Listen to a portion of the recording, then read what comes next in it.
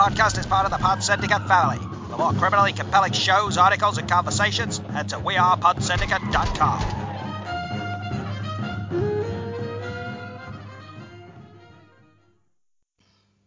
Good afternoon, good morning, good evening, and welcome people to episode 362 of Film Bastards. I am one of your co-hosts, Mark Foster, and as ever, I am joined by... I want some spice. Let's have that fucking spice. Ian Loring, hello. Spicy boy himself there, and Rebecca will be joining us, but she's not joined us quite yet. I am literally drawing a shape of Rebecca next to me, which is just boobs and butt. So it's terrible. It pushes this video. But yeah, she's waiting for a dog to be delivered. Not a new dog. Our existing dog is getting dropped back off with us after a haircut, I believe. So yes, she will be joining us for chatting. What are we chatting? We're chatting Mulan. And we're chatting, I'm thinking of ending things. Great. Never before has done a more apt title for a film. Great. Yep, fantastic. Great. Fucking hell. That's going to be a fun review. We've also got a little bit of what we've been watching. Me and Ian will, at some point, I'm sure, talk about Tony Hawk's Pro Skater, because why not? Sure, yeah. And there've been a few trailers. There's actually been a few trailers. We're going to try and not talk about the fucking carnage that is the 2020, where apparently Donald Trump is being nominated for a Nobel Peace Prize. Yeah, I mean, why not? Yeah. You got to roll with the punches now. There's no point fucking like focusing on this shit too much. I've very, very much decided it just let it roll. Do you know? Yep. I took the dog out for a walk this morning, and I saw a rabbit in exactly the same fucking place that it was yesterday. It's all a simulation. Just let it flow over you. Oh, it is. Literally, the entire of 2020 is a fucking onion gag. It just is now. Yeah. It got it mixed up somewhere. Something along the line got the code wrong, and it's just that. I am fucking telling you, at Christmas, it will be announced that Santa is real, has been real all along, but he's dead. Oh, yeah, no, absolutely. There'll be no more Christmases.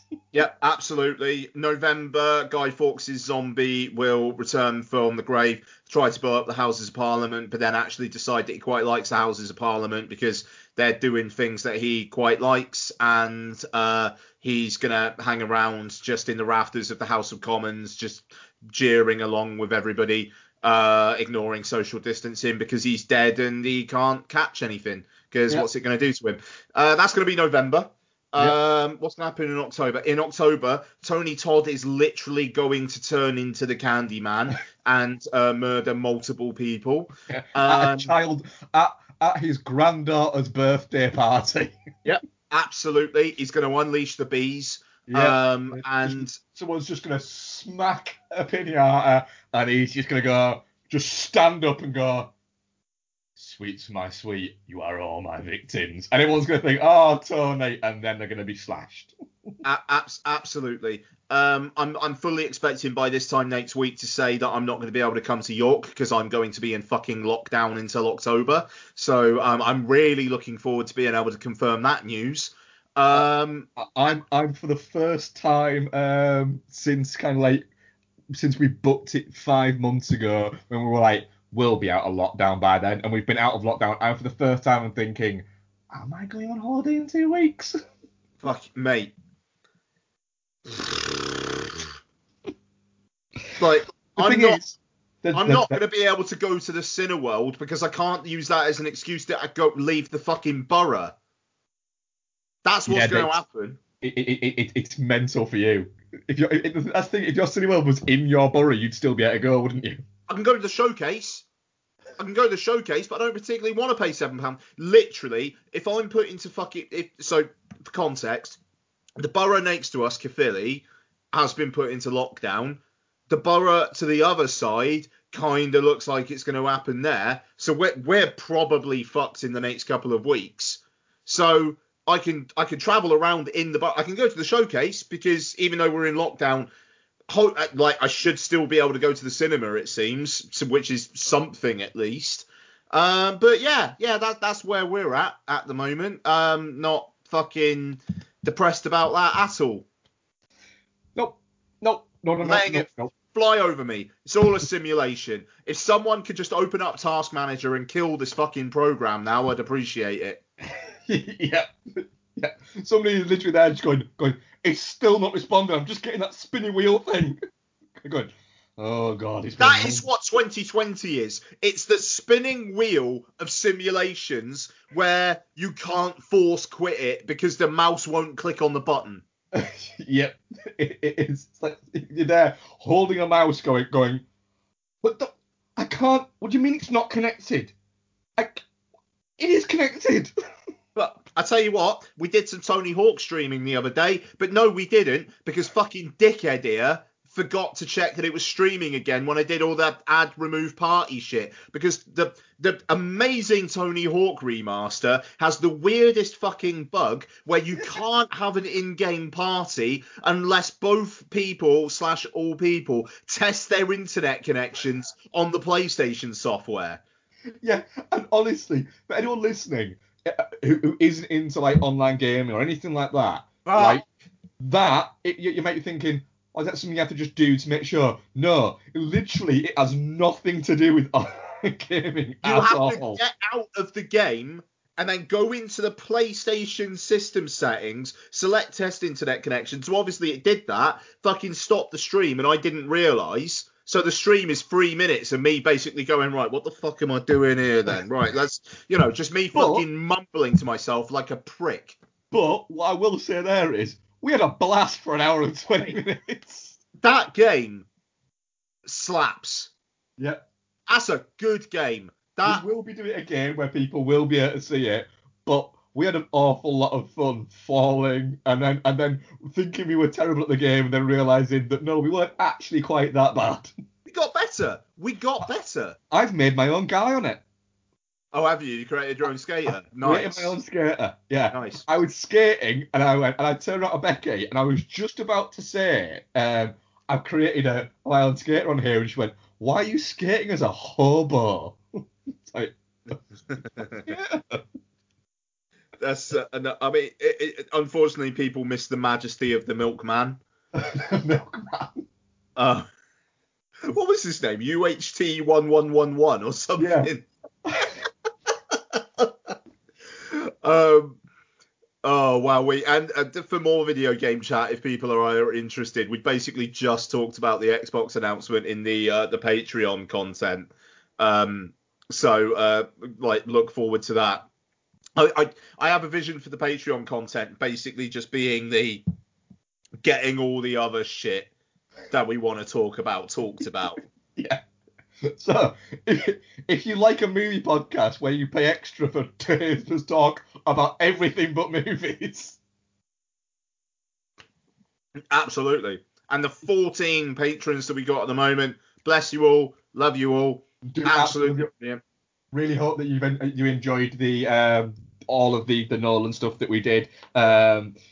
We've got stuff planned to come up shortly, but we are having a basic couple of weeks off the Patreon, just mainly because we did like 14 hours recording in 7 days. Yeah, we need to chill, and in all honesty, like, mental health is an interesting fucking thing, and yes. I feel like I need to be in the frame of mind for it myself. I think Mark is maybe more loosey-goosey, but that's absolutely brilliant. I fucking love how chill and understanding Mark is with all this shit. Me, thought the worst of all the lockdown stuff was over, and then suddenly thousands of people getting fucking infected again. All this shit happening. I'm literally just counting the days until I'm fucking locked down again. So I don't feel like I'm at my best on the Patreon having to do work, almost like homework before recording a commentary at the moment. So, we will get there. The world will return, even though apparently now Chris Whitty's saying, yeah, it won't be a vaccine till next year. But then Johnson's saying, well, we hope things will be back to normal by Christmas. Nah. By Christmas, you're not going to be able to see your fucking family. Everyone's going to just have to have Christmas dinner in their own houses on Zooming family. Oh God, can you imagine that? Can you imagine how busy Zoom's going to be on Christmas Day? Mate, the internet's going to fuck. That's the thing. The internet's going to crash, and then it's just going to be everybody sat at home having a Christmas like it was 20 years ago, but with no extended family. Yeah, it's gonna be Christmas. It's gonna be Christmas 1985. I tell you what, right?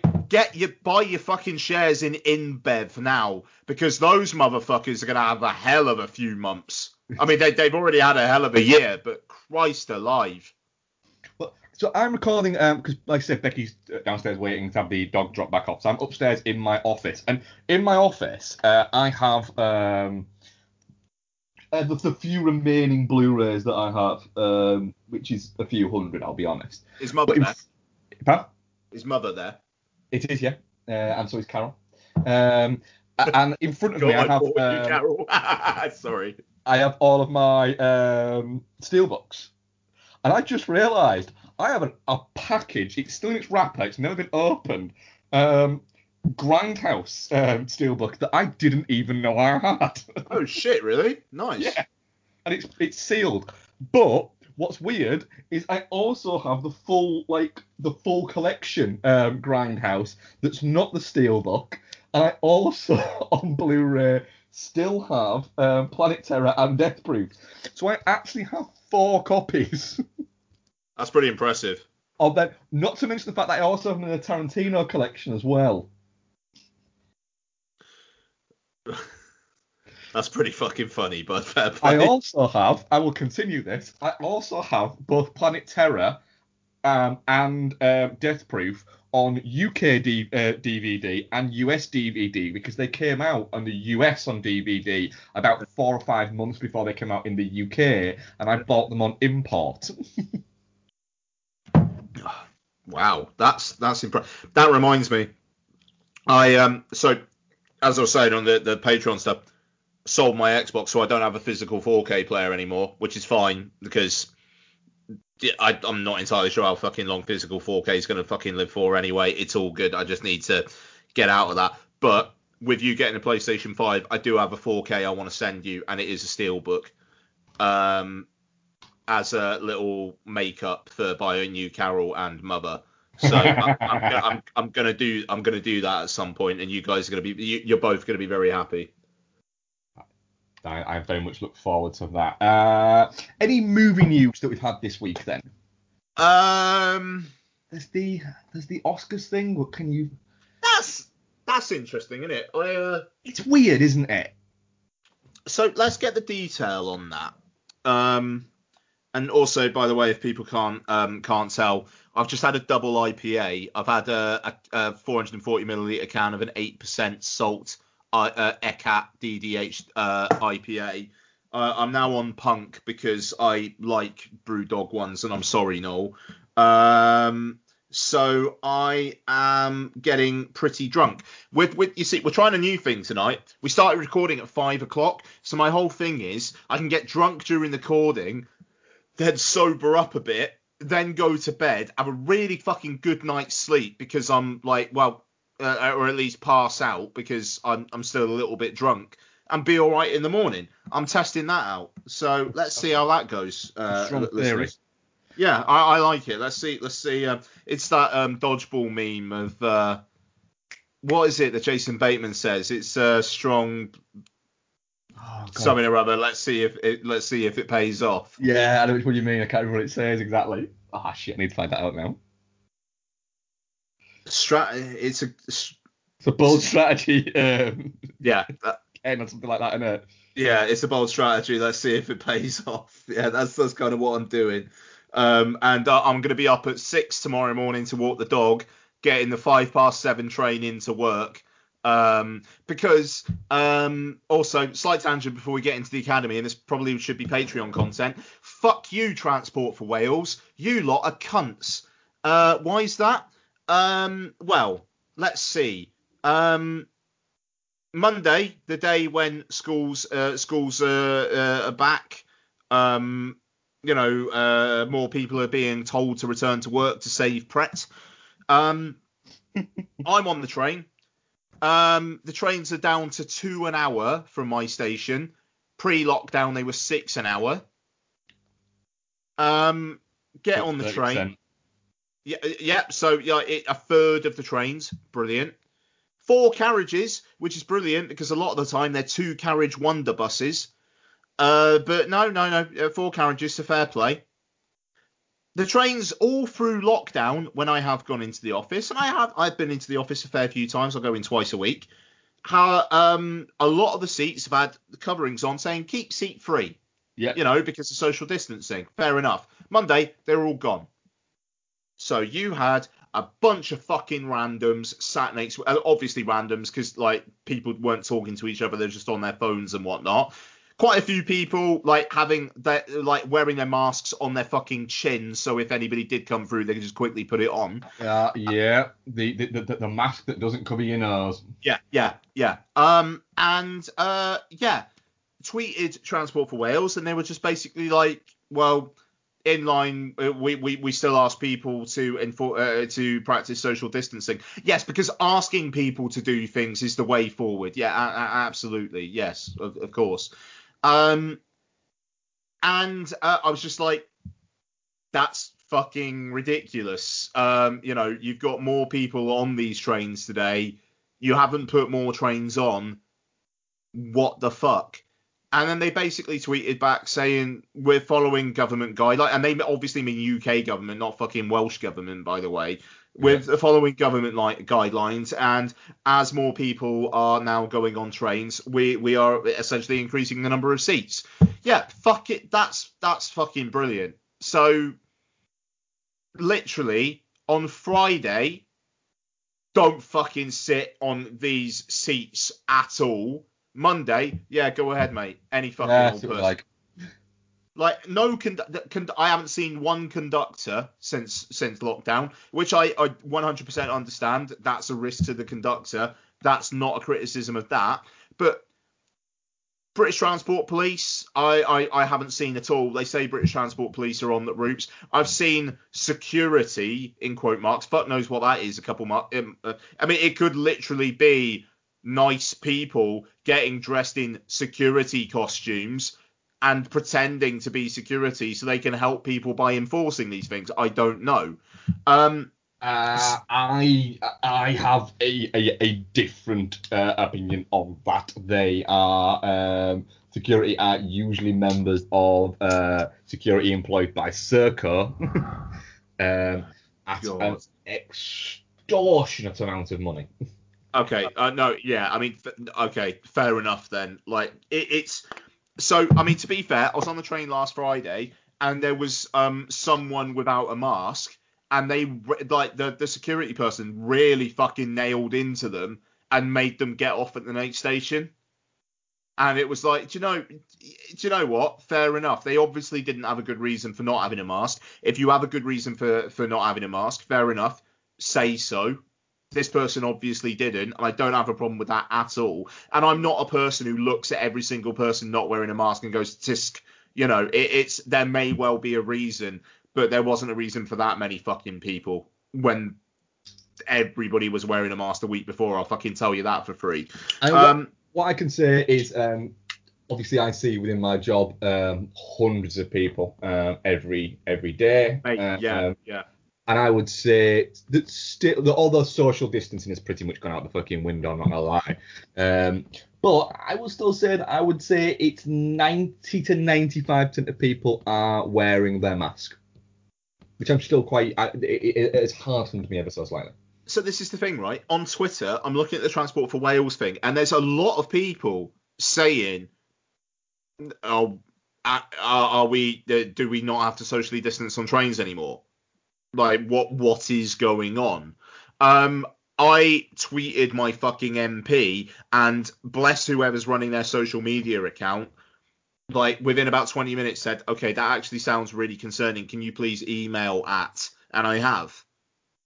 And it's just honestly, it was the first time I've been going back into the office for a good couple of months now. First time I felt anxious. But the thing is, after next week, I'm moving to another role where I've been told I'll probably be home working for the foreseeable. Literally, there are zero plans.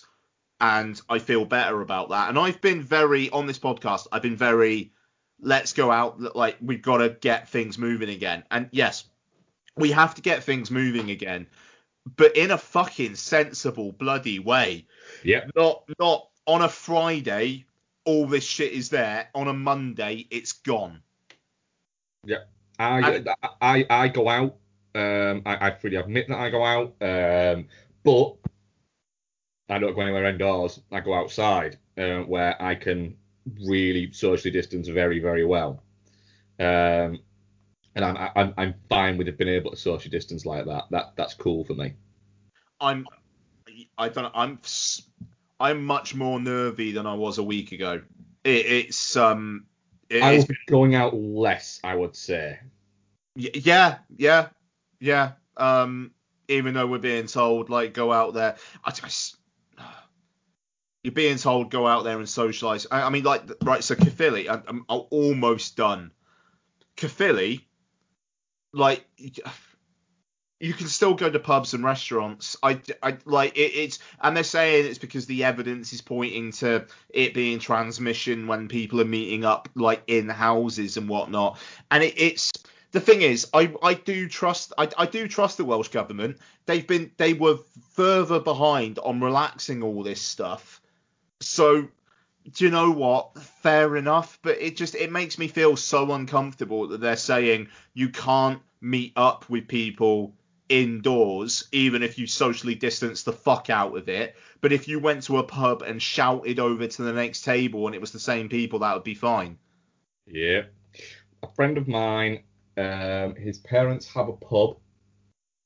It's just outside Manchester, the other side of to where Noel is. His parents have a pub. He can't go and see them at home, but can go and see them in the pub, and it is the same building. It's exactly the same building. Sorry. I mean, that's fucking something else, eh? Yep. It's mental, isn't it? Oscars. Anyway, yeah, no, and thank you for I obviously I had to get that out there. I find this show incredibly therapeutic, and that is self-indulgent. And to those who listen, thank you very much. Might be why our listener count is what it is. But believe me when I say I'm grateful to everybody who listens, and I'm grateful to yourself and Becky for putting up with my my ramblings. I love doing this show. I that's same as you. I'm very grateful that people listen and recommend your friends. Please do so and spread the word and get it out there. But I'd do it if it was just two people listening.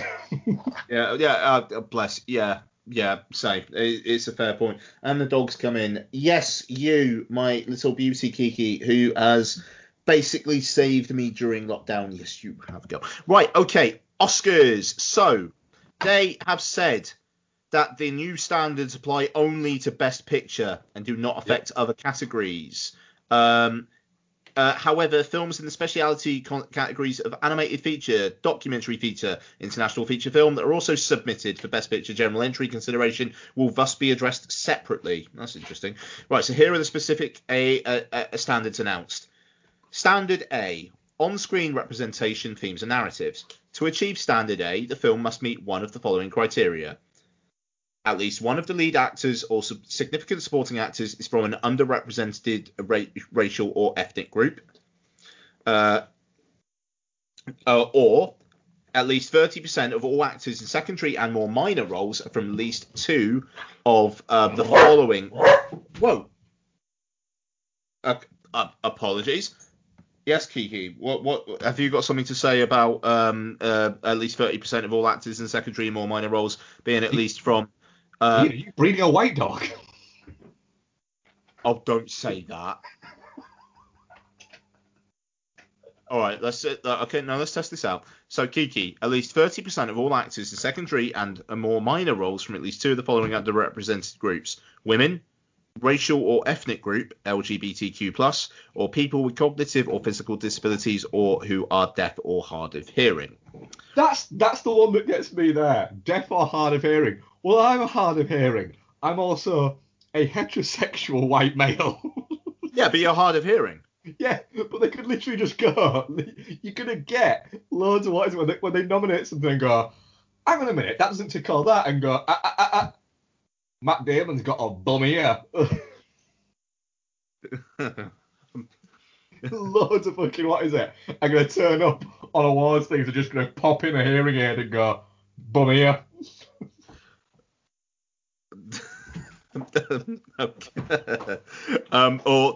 Or the main storyline female narrative of the film is centered on an underrepresented group, the groups I just mentioned. Bum ears. Just a lot of what in movies now. I mean, well, quite. I mean, you'd feel like if main storyline subject matter was achieved, then general ensemble cast would be achieved because it's the same. But at least one of the lead actors or significant supporting actors is, so it's Asian, Hispanic, Latinx, Black, African American, Indigenous, Native American, Alaskan Native, Middle Eastern, North African. Apologies for the noise. Kiki's going mad at a shoe. Native Hawaiian or other Pacific Islander or other underrepresented race or ethnicity. So that's interesting. You know, it's I'll be. And just like basically any historical epic which is all about white men could not be considered for Best Picture, and that's fine. I think that's really fucking interesting. But man, they are opening that. Yeah. Yeah, I mean, I think that's great. I think they're opening themselves up to all sorts of fucking abuse. I saw somebody comment on this and said, oh, I cannot wait for all of the fucking articles of 10 Best Picture winners that wouldn't be eligible nowadays. Yeah, no, totally. And I mean, it's definitely, it's that progressive thing. And you would like to think that no film seriously being considered for Best Picture would have this. But, oh, to be fair, fuck it. Hang on. Oh, so did I say women as part of general ensemble cast or main storyline? No, you said. No, I'm so sorry. It was like the general ensemble cast. You did. The deadline formatting is really weird, where it's like a main bullet point is women, and there's sub bullet points, and I'm so sorry. I read the sub bullet points. So it's like, okay, so basically, if one of your lead characters is a woman, you're fine. Yeah. Doesn't seem that fucking hard. No, so let's have a quick. Let's just indulge a little bit, because the technical awards bits of it I think is slightly different, because I think that's easier to pick up on, because they've grouped in things like cinematographers and things like that, but they've grouped in like costume designers and things like that. So there is more of a spread of that, but we still do need to get more Black and ethnic minorities into the behind the scenes things of cinema. Absolutely. So I don't want to get accused of saying that we shouldn't do that. Best Picture winners. Let's just have a quick look at the past few years' Best Picture winners and see if any of them wouldn't have qualified. Have a fucking look. So Parasite would have been fine. Yep. Green Book would have been fine. Yep. Shape of Water would have been fine. Yep. Moonlight, fine. Spotlight. Yeah. Hang on. So on Shape of Water, are we talking Octavia Spencer? Well, you've also got what's her name? Is the main character woman? It's a woman, a female. Oh, she's deaf. And she's deaf. Sorry. Bum here. Of course she is. Bum here. And she's a woman. There you go. A deaf bum ear woman who, let's face it, fucks a manfish. I think you can call that an underrepresented group. Yeah. What, manfish? Moonlight, fine. Spotlight, that's a, what is it? Rachel McAdams? Yeah, I mean, she's a significant supporting character. Yeah. Birdman, probably fine there. You've got significant supporting female characters. You know, I think Emma Stone got nominated for an Academy Award. No, hang on. Go back to Spotlight. Lead or significant supporting actor. Women is not included there. Sorry. Oh. Fucking hell. But general ensemble cast at least 30%, as long as it's 30% women or like the minority. I don't think Spotlight qualifies. Okay, so all right. So must meet one. Main storyline. I don't think Spotlight qualifies there. I think Birdman qualifies.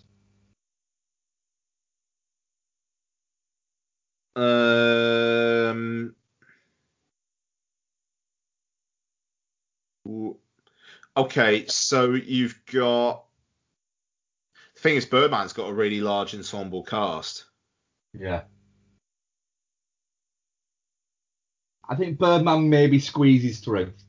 Yeah. Remember as well, you've got a Latino director as well. Spotlight's fucking in. Yeah, but that's creative leadership and project team. That's not. So Spotlight, fucking hell. I think you're right, man. I don't think it qualifies. Because I like it. It's a bunch of white men, but then I mean, like it's like the storyline subject matter. I mean, yeah, I mean it's almost like they needed to have something in there that was like important social issue, you know, something like that. Because you know, Spotlight. If you were to say Spotlight is like not a progressive film or something, but it's about a bunch of journalists uncovering, Yeah, you know, I mean, it's a bit. That's a bit harsh. Yeah. Okay. 12 Years a Slave, I think qualifies. Well, obviously. yep. Argo. Argo, fuck yourself. All right. Argo, fuck yourself. I don't think that qualifies. So they have to meet all these standards, yeah? Is it all of them, or is it just one of the following criteria? But it's one of the following criteria of each standard, is it not? No, it's one of the following criteria. At least one. I think it literally is one of those. I think it is one of those, not one from each.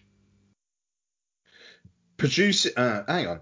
Okay, so this is deadline. Having at least one Asian, Hispanic, Latinx, Black, African American, Indigenous, Native American, Alaskan Native, Middle Eastern, North American, Native Hawaiian, or other Pacific Islander or unspecified other underrepresented race or ethnicity as a lead or significant supporting actor is a potential requirement under the new guidelines for those ethnicities also mentioned for prominent production and marketing jobs. Additionally, employing women, LGBTQ+, members of a racial or ethnic group, and people with cognitive or physical disabilities or are deaf or hard of hearing might be required for at least 30% of actors as secondary and more minor roles. And it goes on from there. So when it says might, what the fuck does that mean then? It means that this might not even come to play. 2024, I believe. Oh, no. Here we go. A film must at least meet at least 2 of the 4 standards to be Best Picture material. Right. So let's go on to the other standards then. Standard B, creative leadership and project team. To achieve standard B, the film must meet one of the criteria below. Creative leadership and department heads. At least 2 of the following creative leadership positions and department heads. Casting director, cinematographer, composer, costume designer, director, editor, hairstylist, makeup artist, producer, production designer, set decorator, sound VFX, supervisor, writer from the following underrepresented groups: women, racial ethnic group, LGBTQ+, people with cognitive or physical disabilities or a deaf or hard of hearing. At least one of those positions must belong to the following underrepresented racial or ethnic group, and it's the groups I mentioned earlier on. Other key roles, at least 6 other crew team technical positions from an underrepresented racial or ethnic group. These positions include, but are not limited to, first AD, gaffer, script supervisor, etc. At least 30% of the film's crew is from the following underrepresented groups: women, and the list from earlier on. Standard C, I'm not going to read this whole thing. Industry access and opportunities. The film's distribution or financing company has paid apprenticeships or internships that are from the following underrepresented groups. Blah, blah, blah. You see, the cynic in me literally thinks, do you know what? your heart might be in the right place here, Academy, but the cynic in me looks at it and goes, from a business level, you're going to get them going round. You're going to get the crew going round. Somebody's going round going, right, you, there. Today, you've got a bum ear. You might like dudes as well as women.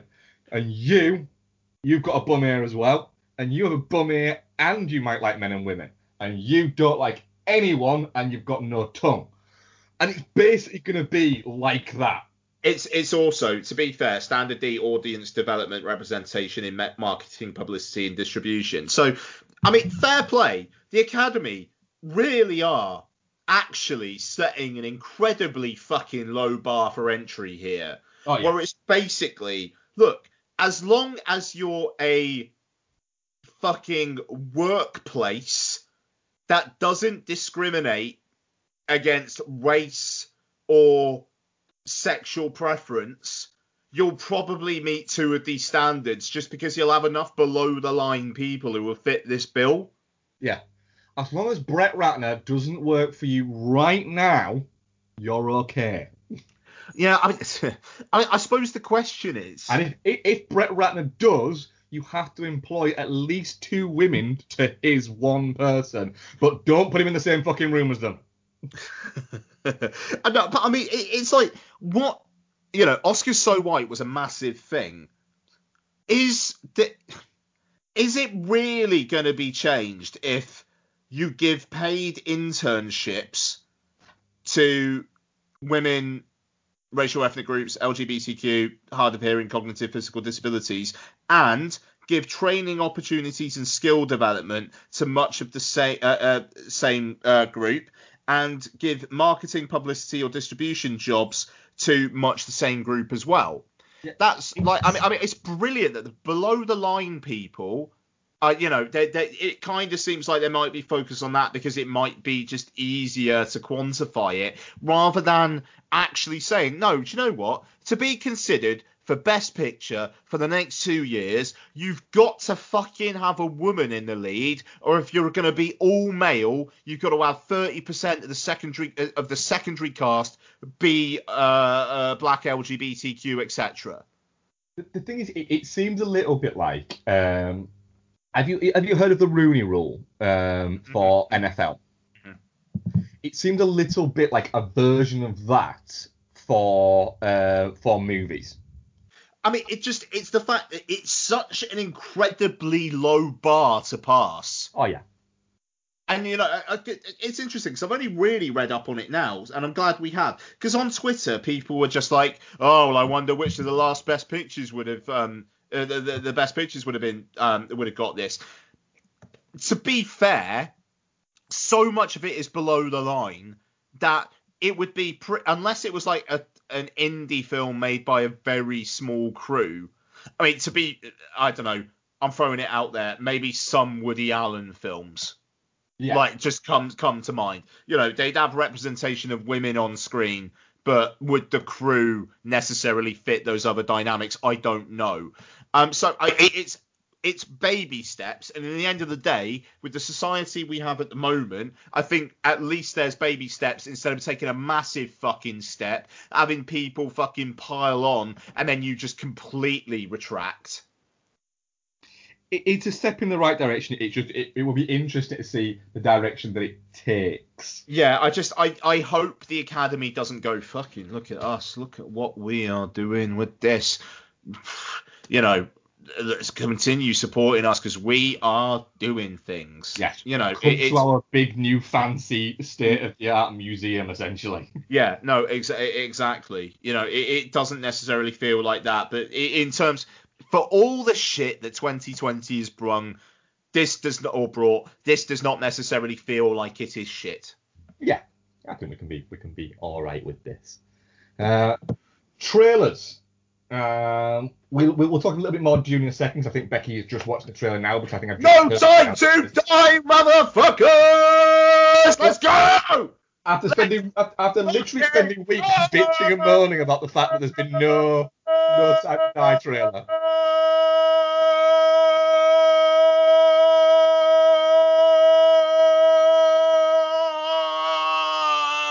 November! You're very much looking forward to this, aren't you? Mate, that's a busy trailer. It is a very busy trailer, isn't it? It looks like it was made really fucking quickly. I've got a feeling my father-in-law is downstairs having just dropped Lottie off, and he's probably wondering what the hell's going on. Mate, seriously, there's so much going on in this trailer. There's so much intrigue. I know Bond's not necessarily your bag. The thought of the last Daniel Craig film being 2.5 hours long is boner-inducing, of the sweetest kind of boner-inducing that I Let's go. It's the whole, this will never be the same again after this. And it's like, right, but will it though? Because... It won't, because Henry Golding is going to be the next Bond. I'd be really fucking cool with that. Henry Golding or Henry Cavill. It is the time of Henrys. They're both, and the thing is, they both go in a kind of a different direction. Henry Cavill, I can't imagine the emotional depth, but my God, that man can wear nice clothes. And let's face it, one of the treats of 2020 was Henry Cavill building a gaming PC. 100%. 100%. That man is The Witcher. Toss a coin to The Witcher, Ovalia plenty. You won't understand that at all, Mark. And apologies. But yeah, no, it's. I want to see Daniel Craig's last ride. I'm praying to God it comes out in November and that cinemas are still open and that we can see it. And it kind of also feels like we just need to get it out of the way because then we can have fun speculating who the next Bond's going to be. Yeah. Bang up for it. Really, really up for it. Really, really hope. It's interesting because the end of Spectre, he literally drives off into a new day with Léa Seydoux, and you get the feeling that that is not going to happen. To me, it feels like the opening sequence is going to be him with Léa Seydoux and the whole kind of like we all have our secrets or whatever. Oh yeah, that's gonna be the opening, and then he's gonna disappear, and we're gonna have 2 years later or something like that. Yes. I really, really hope they don't just fridge her in the first hour of the film. I want him to, Ana de Armas can be stunning looking and they can maybe have a little bit of flirty thing going on, but then whatever her arc is what her arc is. Lashana Lynch can help him out, be a great support and whatnot, and him just have Léa Seydoux at the end of the film as well. That I would really, really, I want a Bond to walk off into the sunset because George Lazenby didn't.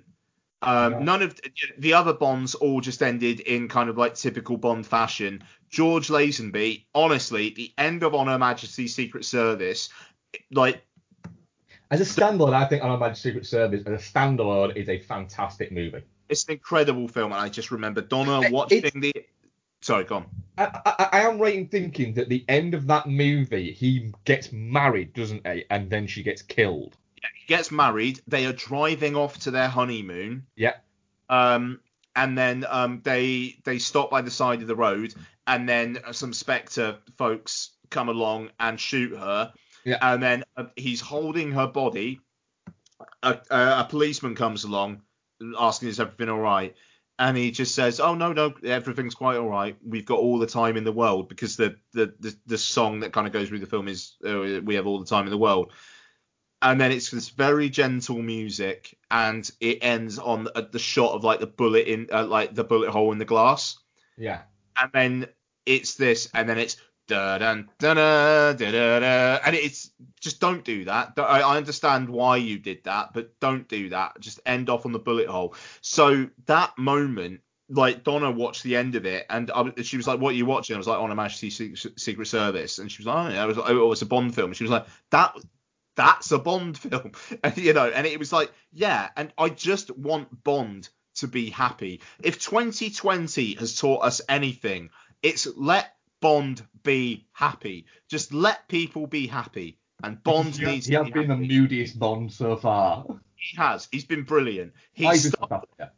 He started off his Bond career where Parkour Man did some parkour over a little glass thing over a door, and Daniel Craig just walked through the door. Yeah, he just smashes through it. Incredible. I mean, there's that one bit in that section as well where someone shoots at him, runs out of bullets, they throw the gun at him, and he just catches it and then just throws it back at the person. It hits them in the head.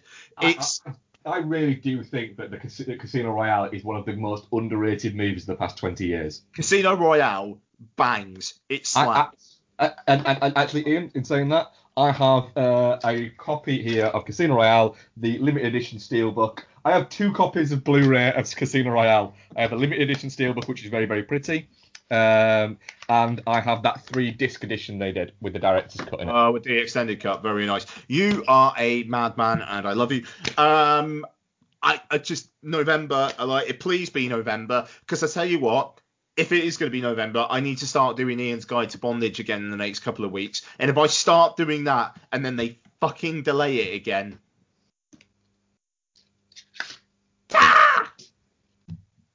Yeah.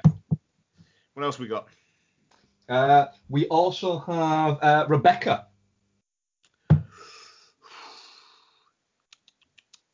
Well, now. Okay. Ben Wheatley's Rebecca. Well, now. What did you think? I mean, I'm very much looking forward to my time with it. I'm a little bit worried. The fact that Ben Wheatley is doing this is making me think that there's got to be something different happening here. Is that because it's a version of Rebecca directed by Ben Wheatley, starring Lily James, by the way, top billed Lily James, Armie Hammer and Kristen Scott Thomas, and then that is the trailer. Yeah, that trailer looks like, it's Rebecca. Yeah. That trailer looks like the most generic Netflix film trailer. I would slightly disagree with that. I don't think it's got Netflix film look to it. It looks like a film.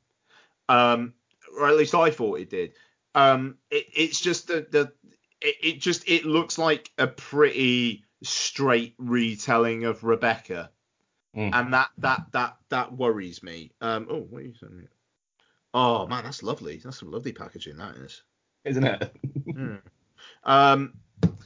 It looks like a very straight telling of Rebecca, but I would question why would Ben Wheatley just want to do a straight retelling of Rebecca?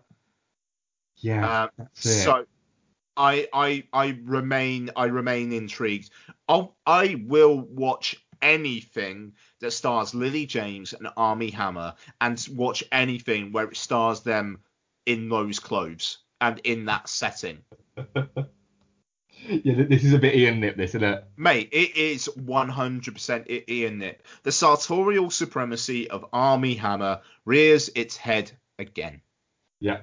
I think the trailer's a bit... It doesn't sell it, but I was already sold, so it doesn't need to sell it to me. No, I mean, looking forward to October. Yeah. Broken Hearts Gallery, which I think is out this week. Yeah, I haven't seen the trailer, but... Do you know what? I'd happily spend 90 minutes watching that. If that's really? 94 minutes, it can go fuck itself. We reviewing Broken Hearts Gallery next week then, are we? What's going on? Assuming I can get to the cinema, who knows? Well, it's a maybe at the moment. I think on that one, we'll see. We've got a few 109 minutes. That's way too fucking long. Oh, okay, all right. I still might go and see it. We'll see. Yeah, but that's that, and then the next one is June. I want to try and find out what Rebecca's doing, because my old class has gone. Bex, what are you doing, Bex? Give me a second. You want me to come down? That be easier? So Becky is about ready, so I'm going to go downstairs, but I'm going to continue like a professional. I'm going to continue podcasting as I walk down the stairs. Oh, yes. Like a pro. Going to get all of my bits that I need. A separate microphone that I have to hold separately. I have a glass that has some Pepsi in it in my pocket. Here we go. Let's see how badly this goes. So yeah, Ian, Dune trailer that we just watched. Spicy. It is spicy, isn't it? It's I mean, for we knew it was expensive and we knew it had that cast. So I suppose you put two and two together and it equals 4. Looks brilliant. It looks Yeah. I'm It looks brilliant. little worried about Timothée. Little bit worried about him as the hero. Yeah. Like gender swap that shit and have Zendaya in that lead role, and I'd be like, yeah, man, let's fucking go. I'd be more inclined to believe that Zendaya could pull that shit off than Timothée. Well, Yeah, but isn't supposed to be a hugely kind of capable guy at the start. No. well, Timothée. Yeah, I kind of just got the impression he was kind of like Oscar Isaac's son. They start picking off his like family members and stuff, and he's got to like grow up. yeah. I think from remembering from reading the actual book, because most of my Dune related memories are from obviously the Lynch film, which isn't hugely accurate to the book anyway. But I think he's supposed to be quite coddled when He's supposed to be a events bit of start out, and then he has to kind of man the fuck up. If ever a guy looks like he needs to man the fuck up, it's Timothée Chalamet. Yes, it is. I mean, he's such a contradiction in terms because he constantly looks horny, but he also looks like an 8-year-old. Yeah. The thing about Timothée Chalamet is so far, and I've not seen it in that much. I think he's good in Interstellar. Didn't have much to do, but I think he's good in it. He's good in Call by Your Name, but I think he's the third best thing in it. Maybe the fourth best thing in it. After the Peach. The Peach is number 1. That Peach put some work. The Peach put some serious fucking yards in. It went to places it didn't need to go. It did. Michael Stuhlbarg and Armie Hammer are fantastic. I think he's actively terrible in Lady Bird, and I like the movie Lady Bird, but I thought he was atrocious in it.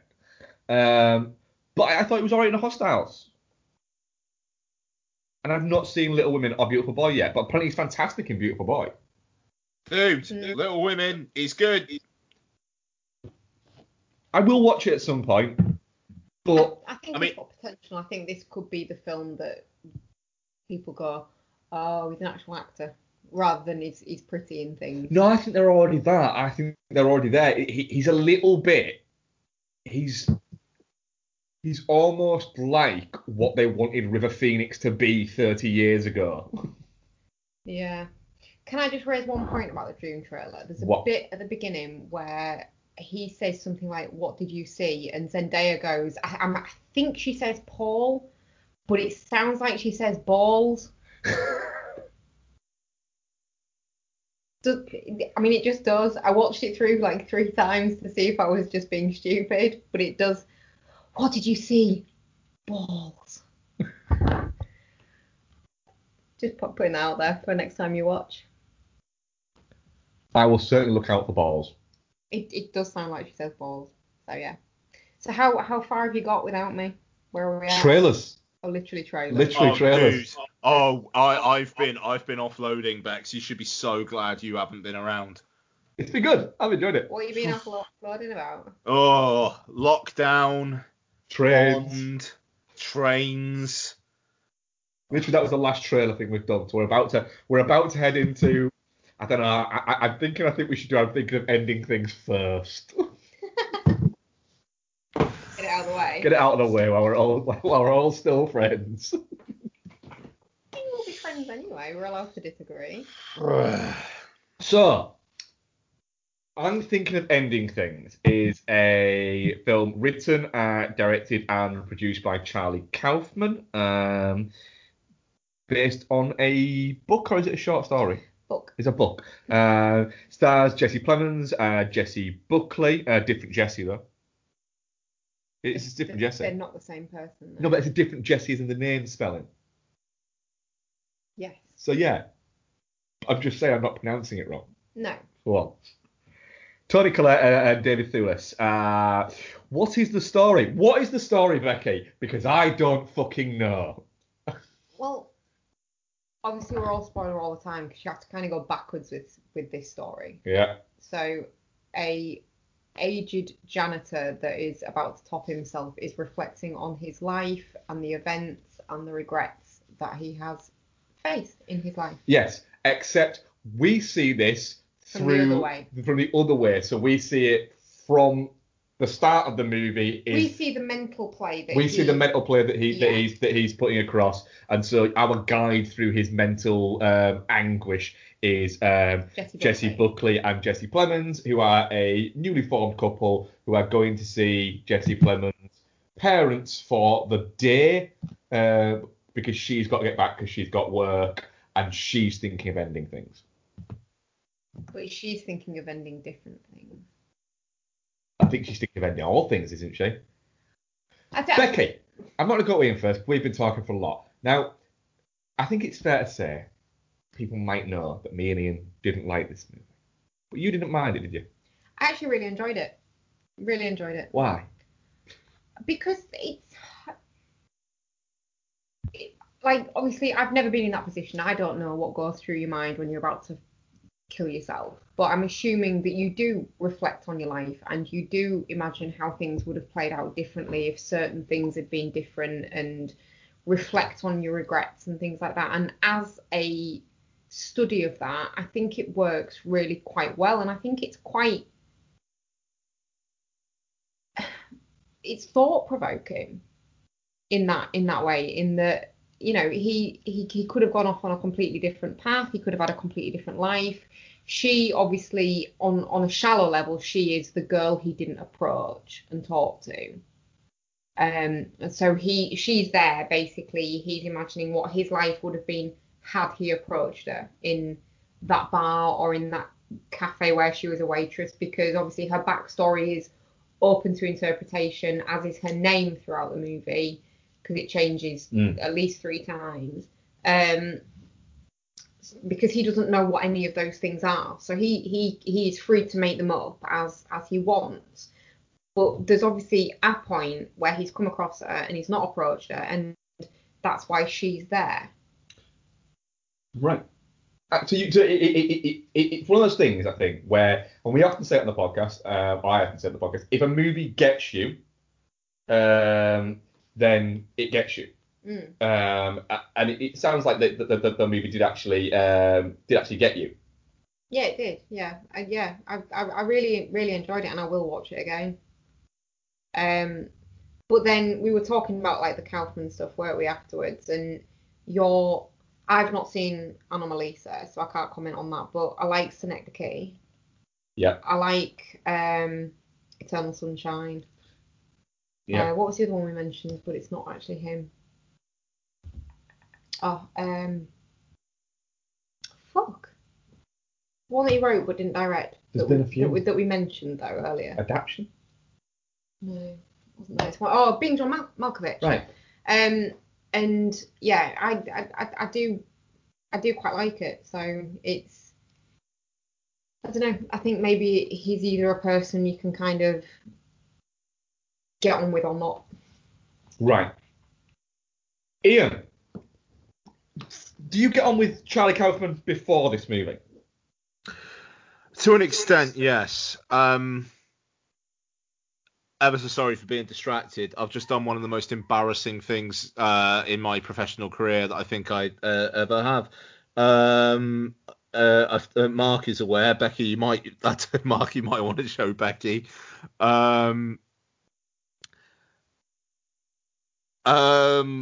Sorry, I'm gonna have such a fucking explanation for the other managers in my work tomorrow.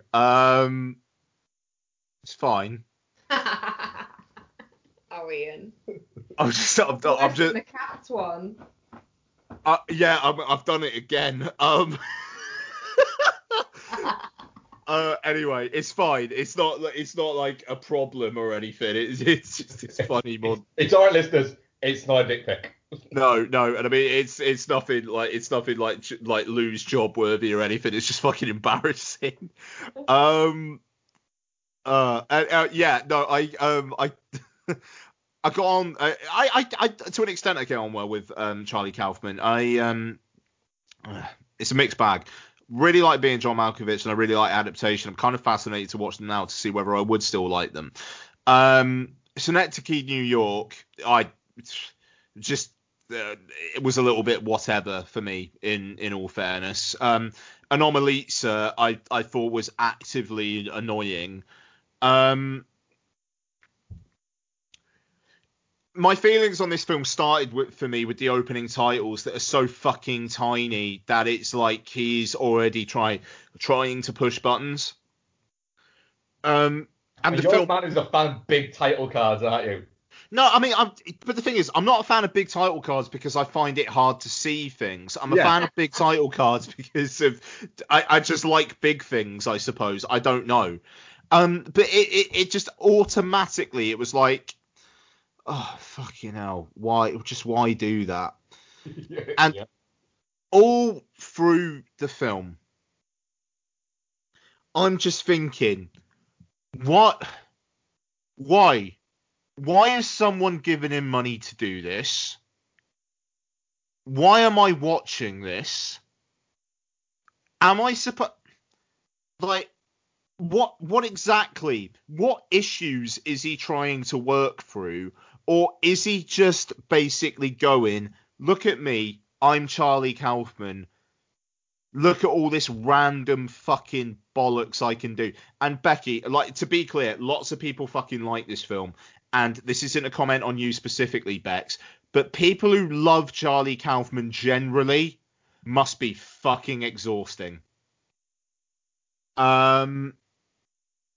And I know you're not exhausting, Bex. So, like, and I you know, it's just the reaction to this film online has slightly grinded my gears a little bit. But I have watched the film, and to be clear, at first I said I don't want to review this week. I straight up said I don't want to review it, and then I just thought, you know what? No, I need to watch it. So then I watched the whole thing. I was gonna watch it like myself because I was quite looking forward to it, and then you were like, oh, I don't know if I can get through the rest of this film, and Mark was like, if Ian doesn't watch it, we don't have to watch it, and I was like, I actually kind of want to. I was also, I think my reasoning for that was, Becky, if it's winding Ian up, imagine how much it's going to wind me up. Yeah, no, absolutely. I'll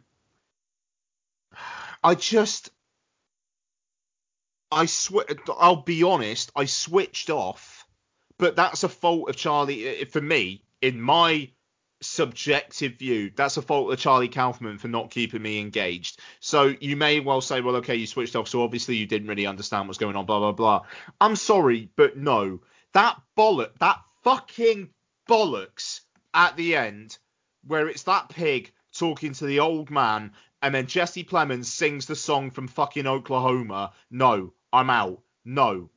Even you admit, Becky, that you were getting bored. To be fair, that was because I needed to get changed to go to the doctors. But you were still getting bored. I wouldn't have been had I not been in a rush. I was fine with it. No. Jessie Buckley, I think, and I know I think we disagree on this, Mark. I think she's really good in this. Like, the sheer different kind of characters she has to play. And to be fair, I kind of Jesse Plemons I think is a more consistent, like a straight line through the film, and that's the intention. I think he's really good in it as well. Jessie Buckley's doing some interesting shit here, and the way that she kind of like morphs into different characters at times, you know, when she goes on that massive rant about the film and turns into Pauline Kael, and it kind of came out of nowhere, but it also kind of felt like she was building up to it.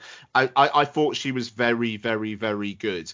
I really like Jessie Buckley, and she's going to win an Oscar at some point. I don't think she's necessarily ever going to be a household name, because of factors of Hollywood. But I think she will get an awful lot of critical attention. She's gonna be huge in film Twitter circles, and that's wonderful. David Thewlis, I liked. Toni Collette is basically doing what Toni Collette now seems to be doing. And that's... It's a very Toni Collette role. Yeah. But I lost my patience with it quite severely. I'm not going to go saying it's like the worst film of the year or anything like that, because the strength of the performances, I think, and, it looks really nice as well. It's entirely Charlie Kaufman, and he's the main creative force behind this film. So I am fuck this movie, and fuck you, Charlie Kaufman, for making me watch 2.25 hours of this. Yeah. But yeah, there's bigger things in the world to be worried about in 2020 than Charlie Kaufman making a fucking film that I really actively did not like, which is maybe why I'm not going off. But fuck you, Charlie Kaufman. Mark, what do you think? It's classed on the Wikipedia as a psychological thriller. I would say it's more of a psychological horror. As in, it's horrible to watch. No, it's a man facing his death head on and dealing with what that throws up for him. A really boring alternative life. I'm sorry, I didn't get that from it at all. What I got from it was Charlie Kaufman constantly telling you how smart he is. And I don't fucking care. But I think that works in this scenario, though, because Jesse Plemons' character, Jake, is trying to kind of justify how smart he is, but he's not that smart, so it's all from quotes and things he's read. That's fine. That's fine. And I can see that. But that's like somebody trying to explain how great a cook they are by just cooking other people's food all the time. It doesn't... doing that, but he wrote it, and there's nothing else to it. There's nothing else to all of that. It's a sixth form common room of psychology and of quotes and of throwing all these fucking different names out. And it's a 62-year-old man who's made this, and it's just it drips in I'm the smartest man in every room, and it was nails down a fucking chalkboard for me throughout the entirety of it.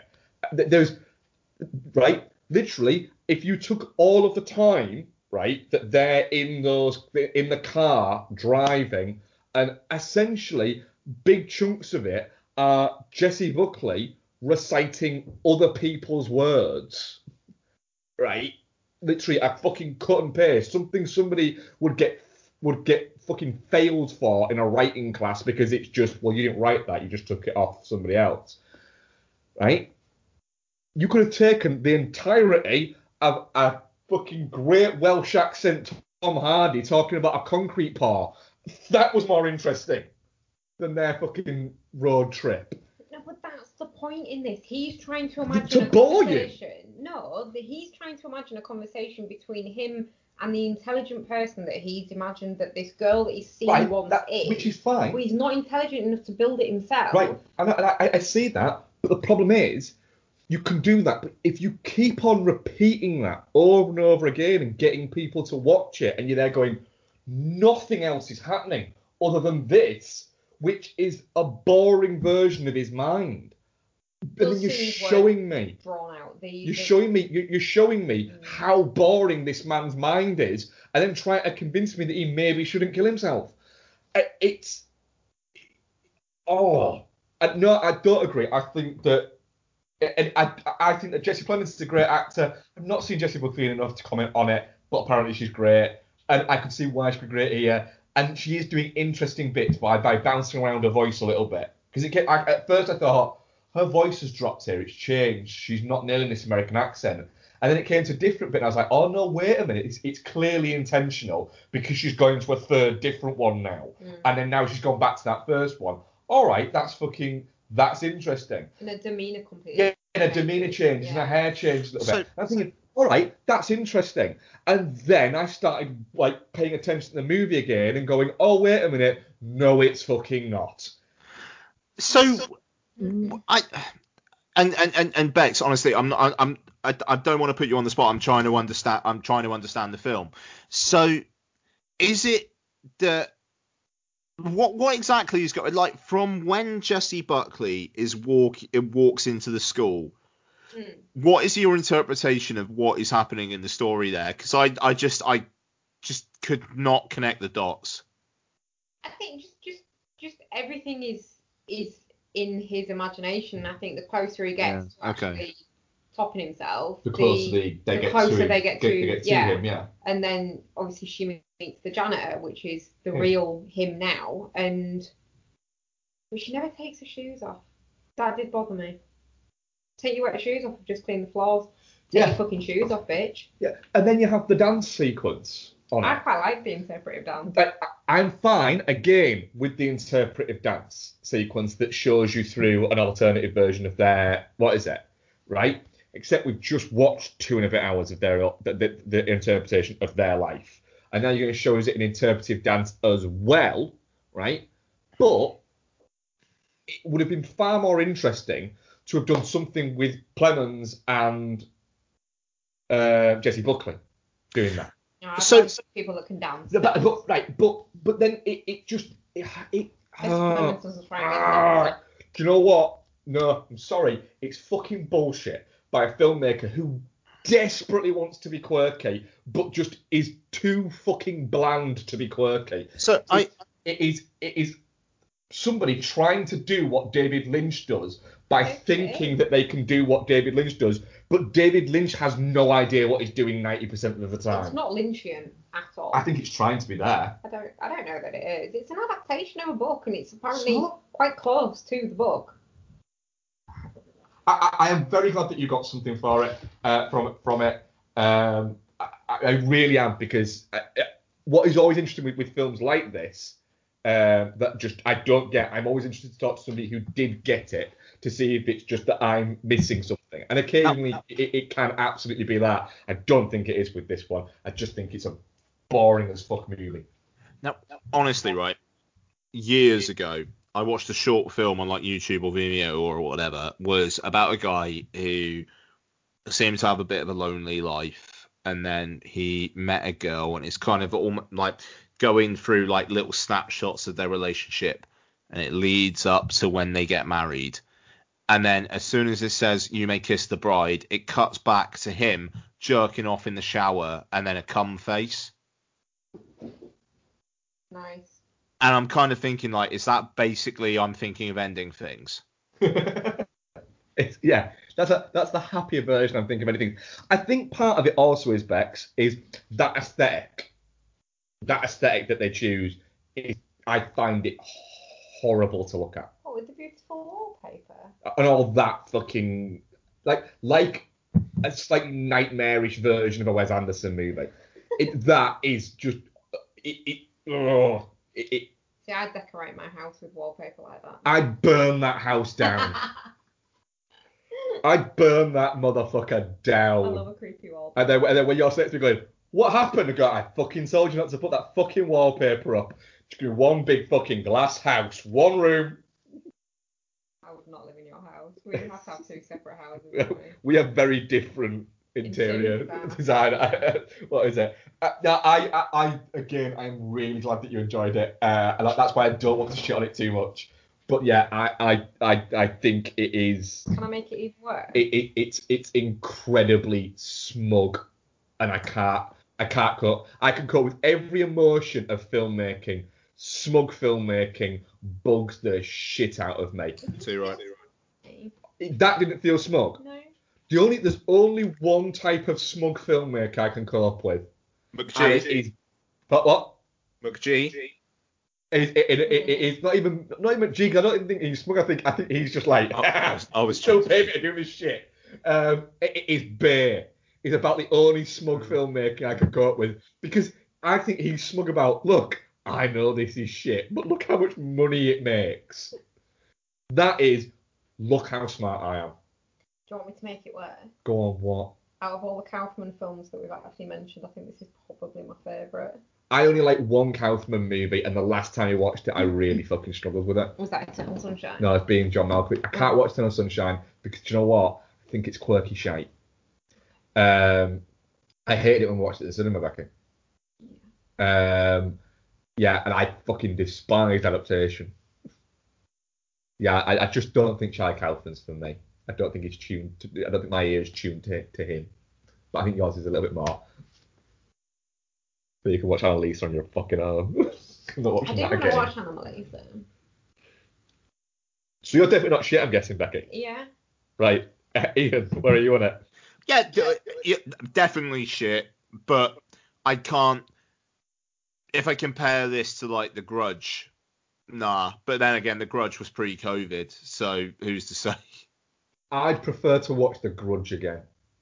Oh yeah, I mean, to be fair, I'd prefer to watch The Grudge again because it's shorter. It will take less of my life. That's my remit behind it. Is I'm thinking that literally at one point we had to pause that movie, and I turned around to Becky and went, "There's an hour and 20 minutes left." No, you initially freaked out because you thought it said 120 minutes. I did initially freak out because I thought it said 120 minutes, and at that point, I very nearly thought, I can't do this. I did offer the option, didn't I? Yeah, but I thought I've got to. That's my just go away. That's my commitment to this show. Turned around to him at one point. I think it was the age is like a road to hell thing, and you can't say that. And she went, no, you're right. Age is a road to heck. And I laughed and looked across at Mark and just like rolled his eyes at me. I was like, right, you're not even fucking trying to enjoy this film anymore, are you? You're not even trying to get anything out of it. Just either go away or just sort your face out. It mentions the phrase big sky as well, which annoys the fuck out of me. Big sky, yeah. Of course it's big. It literally is everywhere. But it feels bigger when you can see more of it. If you're in like a city and you can just see the patch between the skyscrapers above you, then it doesn't feel like a big sky, does it? Yeah, because it's everywhere.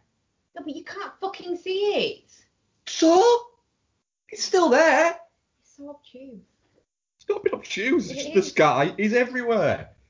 So our audience poll, definitely not shit, 14%. Touching cloth, 29%. Shit, 43%. And Geostorm, 14%. Yeah, all over the fucking place. I get that. Yeah, 100%. CS3P Combat. Player 1, choose your character. Tired of film and television podcasts where the hosts exist in a blissful state of agreement? Instructor. Player 2, choose your character. Well, you're in luck. Punter. Round 1, fight! Allow me to introduce you to the Chinstroker vs. Punter podcast, featuring two film and television fans from Birmingham, England, who enjoy their media in very different ways. But anyway, that brings us to the end of the plot of Blue Velvet. The plot. I mean, the main characters are two of the dullest main characters I have ever encountered in any film. So join us as we catch up on what we've been watching from our own very different perspectives. Double KO. Round 2, fight! You can find us at csvsp.libsyn.com, also on Spotify, iTunes, Stitcher, all the places that podcasts can be found. Just really It's not visually striking. No. Just getting confirmation. It's just in English. That's the third time though. I mean, is this on?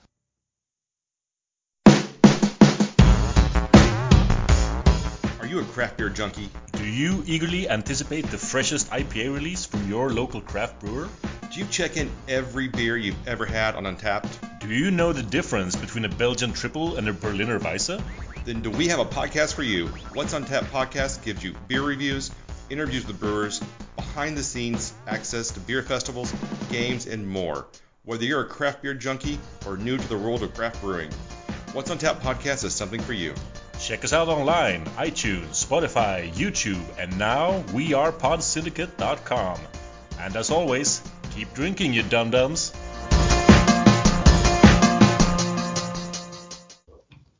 Ian, what have you been watching? I need a wee. Becky, what have you been watching? Hang on. Give me a second. Nothing in my own, I don't think. You have? Yeah, so your big fib. Oh, you're watching TV stuff when you're around. Have you? I watched, but I'm a cheerleader. Did you? I did. When that came up and I went, but I'm a cheerleader, you kind of shrugged and went, oh, am I? I didn't. You did. Oh, was that something else? That was Okay, something else. Well, what do you think? What is it? So basically, what's her face? Uh-huh. Natasha Lyonne. Oh, is it the Natasha Lyonne one? Yeah. Oh. I mentioned it to you a few weeks ago that I wanted to watch it, and you were like, I think I got confused with something else. It's basically she's a cheerleader. She's got a boyfriend. She dresses in like nice dresses, and she's a Christian, and she's got very nice parents and stuff like that. And then she gets home. Well, she's driven home from school by her boyfriend one day very slowly because he's obviously waiting for a certain signal. And her friends and family have staged an intervention because they think she's gay. So they send her to a homosexual rehabilitation camp. Conversion camp? Yeah, basically. So very kind of... You watched a lot of these movies recently, I was going to say, very Miseducation of Cameron Post, but funny. And it basically highlights the stupidity of putting a load of people that are struggling with their sexuality together and just kind of like trying to convert them back. They are with other like-minded people. So is she gay? Yeah. All right, she's gay. Well, she doesn't realise she's gay at the start. But she does. It's a full what's that In and Out, the Kevin Kline movie. I don't know. I've not seen it. Yeah, seen In and Out, No. Kevin Kline movie. Quite good. But yeah, basically she's not gay when she goes in, or she is, but she's not confronted it. She's not realised it. And then being there makes her realise, oh, actually I am gay. And then she falls in love with Claire Duval, who is in there, and she knows. Is this another gay. noughties movie by any chance? I So think of course so. it's got Claire Duval in it. And she. Does Claire Duval play somebody who's edgy? No, 1999. Oh, She is edgy. Yeah, she is. Is she a bit moody? Does she wear black? Does she have a choker chain? No, I think that's the other one. There's another character that's more edgy than Claire Duval. Oh, she probably got there before Claire Duval. Claire Duval, all throughout filming that, I've been looking at choker chain thinking, choker chain. So basically, Natasha Lyonne finds two of the boys that are there kissing in like the main office. But they're boys! But she grasses on them, and fucking Howard Webb. One of them gets kicked out for initiating it. And then there's a anti. Oh God, I can't remember what the rehabilitation centre place is called. But there's a couple of guys that live nearby that had attended it previously, so they're post gay. So they went to the camp and they got to be post gay, which is like cured, and then they are now post gay because they've gone back to being gay. And what they do is they break people out of the camp and take them to a gay club called Cocksuckers, to show them that there's a different way to deal with being homosexual than just try to convert yourself back to being straight. You know what? I might watch this. It's really good. I might watch this. It sounds quite good. I think when you said what it was, I think I thought it was something else. I would happily rewatch it with you. I really might good. watch that. It sounds like it could be a decent amount of fun. All right, I won't say any more about it then. All right then. Yeah, very good. And then I think everything else we've watched together. Ian, what have you been watching? I don't know if Ian's back yet or not. Ian, you back? Hi. Ian. Not sure if Ian's back yet. Hello. 2 hours. Can you not hear me? Can hear you now, I yes. can now, yeah. Oh, okay. Are you back? I'm back. You want to do what have you been watching, and then me and Bex will do the couple we've got together? Oh, okay, fair enough. So I've only watched the one because been playing a lot of Tony Hawk and a lot of the Avengers game, which is surprising considering I thought the beta was shit. Yeah, you really didn't like the beta, did you? It's been the it's been what people have been saying about it though. To be fair, so like when the game came out, people were saying, "Do you know what? The story's actually really good." It was like, oh, fuck it, go on then. So I bought a physical copy because it was like, okay, well I can put it on eBay if I don't like it and get most of my money back. And yeah, the single player is really good. I mean, like Tony Stark is voiced by the same guy who voices Nathan Drake in the Uncharted series, so it's just like, could you not even? He's a big gamer voice. I think he did all the voices in Black Ops and things like that as well. Yeah, he's all over the place, but he basically sounds like him, which is a little bit distracting. And it has still got the Mexican non-union equivalent MCU like characters. Like they're not Robert Downey Jr. Chris Hemsworth, like Thor, looks like Jeff Bridges in this. I saw some clips of like Thor footage, and he doesn't look right. None of them do. But I don't know. As very, very absent-minded smash buttons make things go boom, it's quite entertaining, and it focuses on Ms. Marvel. So you basically primarily play as her as you try to reunite the Avengers, and she's fun. She's a really, really nice character. It actually makes me more interested in the Disney Plus series they're doing for Ms. Marvel now that I know the character a bit more. But yeah, so I've been playing a lot of that and Tony Hawk, and generally just, to be fair, like actually like meeting up with people and stuff like that as well, so there hasn't been that much time for films. But I did watch one film, which is a film I teased Mark with earlier, or actually I think I maybe put it in the Bastards chat. Cannot believe it's taken me as long to see this as it has, and it has me very excited for the impending sequel, which is supposed to be on Netflix in December. I watched John Landis's Coming to America for the first time. Fuck off! You'd never seen Coming to America? No. Wow. Oh, fucking holy shit balls. So that was the first time. I'm getting a little bit excited here. You are, yeah. So that was the first time that you heard the royal penis is now clean. The royal penis is now clean. The barber shop. I tried tying my shoelaces once. It was not. It was not a good. It was a disappointing experience. Muhammad Ali's 136 years old. Yeah. Fuck that. The Muhammad Ali and Cassius Clay conversation with the Joe Fraser is 98 years old. Muhammad Ali is 136 years old. Fucking kills me every time I watch it. That film. We're talking, Becky, because you're away on Saturday night, aren't you? And I couldn't work out what I was watching. I fucking know what I'm watching now. Oh no, I won't watch that with you. We'll watch that another night. Oh, fuck you. I'm going to a sleepover. I'm nearly 40 years old. It's really exciting. Anyway, sorry, Ian. I jumped in there. Your first ever watch. What did you think? I mean, it's fucking brilliant, isn't it? Like, it's so fucking funny. The fucking McDowell's thing, where it's like, I've got 2 beef patties, I've got onions, pickles, ketchup, blah, blah, blah.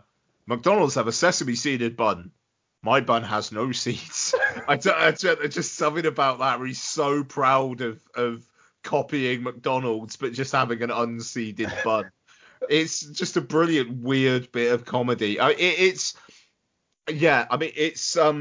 sexual chocolate. Yep, just at the end where he's like, sexual chocolate! It just fucking throws his... I mean, it's brilliant. I mean, fair play. Like, Arsenio Hall and Eddie Murphy are really doing some shit with those makeup effects. I mean, the Saul is incredible. I mean, like, the bit at the end in the post-credits where he's got the extra bit, you can kind of see the Eddie Murphy in there, but aside from that, he's fucking unrecognizable. It's incredible. Yeah. And yeah, Arsenio Hall is such good support as well. The bit towards the end where James Earl Jones is like, you have disgraced us. You will, as punishment, you will stay in the Waldorf Astoria. It's, thank you, sir. Yeah, it's just, no, I mean, it's just the when James Earl Jones comes back, comes to America, and it's like, oh, your son's working at my restaurant. My son works. I just, and then the scene in the house. Sorry, I'm just reciting bits, but it's brilliant. The scene in their house where he comes looking for his son, and the dog is there, just looking from like one side. Whenever anybody comes in from either side, it's just the dog fucking turning and looking. There's such small bits throughout the entire film that just make me fucking howl. And this new one's going to be fascinating, and it's interesting that it's supposed to be like, we're thinking what, Netflix in December, and there hasn't been anything about it yet. It seems like it's completed and whatnot, but like, is Rick Baker going to be back? Are they going to be pulling more shit like that? Apparently, Murphy has said that he wants it to be, he wanted it to be made, if they're going to do it, they wanted to make it in the spirit of a Coming to America sequel. So he didn't want he wanted it to be, he didn't want it to be like Nutty Professor and things like that when it was too much over the top. Just wanted it to be, fuck it, let's go back to what worked, not to what I got carried away with. Yeah. Okay. Good Eddie Murphy back then. Well, if Dolomite Is My Name is anything to go by, yes. Yeah, because it's Craig Brewer doing this as well, isn't it? So so Arsenio Hall's back. And what? So I read the synopsis. He goes to America to find his son or something. Like what? I know that apparently the film is scheduled to release in theatres in December. Oh, fuck off! That's happening. What? Really? Really? In theatres December 18th. Paramount Pictures. Nice. What's the synopsis of this one? After the events of the first film, former Prince Hakeem Joffa is set to become King of Zamandu when he discovers he has a son he never knew about in America. A street-savvy Queens native named Lavelle, honouring his royal father's dying wish to groom his son as Crown Prince, Hakeem semi-set off to America once again. But so who did he have sex with then? I reckon they're going to work that out there. It'll be some fucking prostitute or something like that, won't it? And I'm not saying that for what is it. That is probably what it's going to end up being. He accidentally had sex with a prostitute or something like that. Yeah. All right. No, fair enough. I'll bang up for it. I like I say, I can't believe it took me as long as it did to watch it. My God. You've got some of the cast of this. James Earl Jones is back. Wesley Snipes, Tracy Morgan, John Amos, Leslie Jones plays the kid's mum. I have a feeling that's going to be good. When John Amos being back as well, like that, yeah. I mean, he does some fucking solid work in Coming to America. Yeah, all right, brilliant. And Wesley Snipes is in it. Fuck it, go on then. Wesley Snipes plays. Who's he playing? Wesley Snipes is playing Amani's older brother. Is Amani no? Because the girl he got with was Lisa. So who the fuck's that then? Don't know. All right. Well, regardless, very, very much looking forward to Coming to America. Yeah. Yeah, absolutely. Can't believe it took me so long. It will be getting repeat watches now I've watched that first time. Like, that first 20 minutes or so in Zamunda is fucking incredible. Yeah. I mean, the rest of the film is great, but that first 20 minutes or so is amazing. It's fantastic. I adore that movie. In that era, Eddie Murphy is just he is ridiculously good. He had a good sort of 4 or 5 years where it was like he's insanely good. From 48 Hours through to, I would say, maybe Boomerang. Makes it all the more disappointing when he went shit though. Yeah, it did, but he had some great stuff out there. Beverly Hills Cop, I genuinely like. I don't think I like Beverly Hills Cop until I watch Beverly Hills Cop, and it fucking cracks me up. Yeah. And then Beverly Hills Cop 2 is probably just as good. Coming to America's on Netflix. It is, yeah. We could watch that tonight. You might. What else do we watch, Bex? So we watched. Mark had a bad day, hadn't he? I had a bad day, yeah. Becky decided to make him his favourite meal and let him watch St. Elmo's Fire. Now, I love St. Elmo's Fire. don't I, as a film. You really do. I Yeah. absolutely adore this movie. You shout sing the song in my face a lot as Yep. well. Yeah. Yep. Yeah. But you've had a mixed relationship with this movie, haven't you? I'm always just like, do you know what? It's fine. It's fine. They're very indulgent, wealthy, privileged kids being wealthy and privileged post college for the most part. Like there's some of them that are kind of not doing quite as well as others, but none of them are really fucking struggling, are they? And it's all just a bit like, it just feels a bit wah to me. Like, get a grip. You, fucking Jules, with your great job in the bank, you just lost it because you were fucking your boss. That's on you. She lost it because she's a cocaine addict. Well, yeah. So yeah, it's not relatable.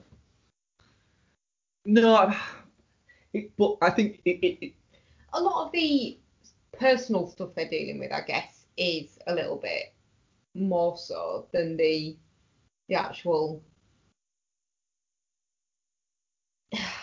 than the work stuff, I guess. Like the fact that they've all come out of college and got good jobs straight away, and they've got like apartments, and with the exception of what's his face, the pretty one, blah blah.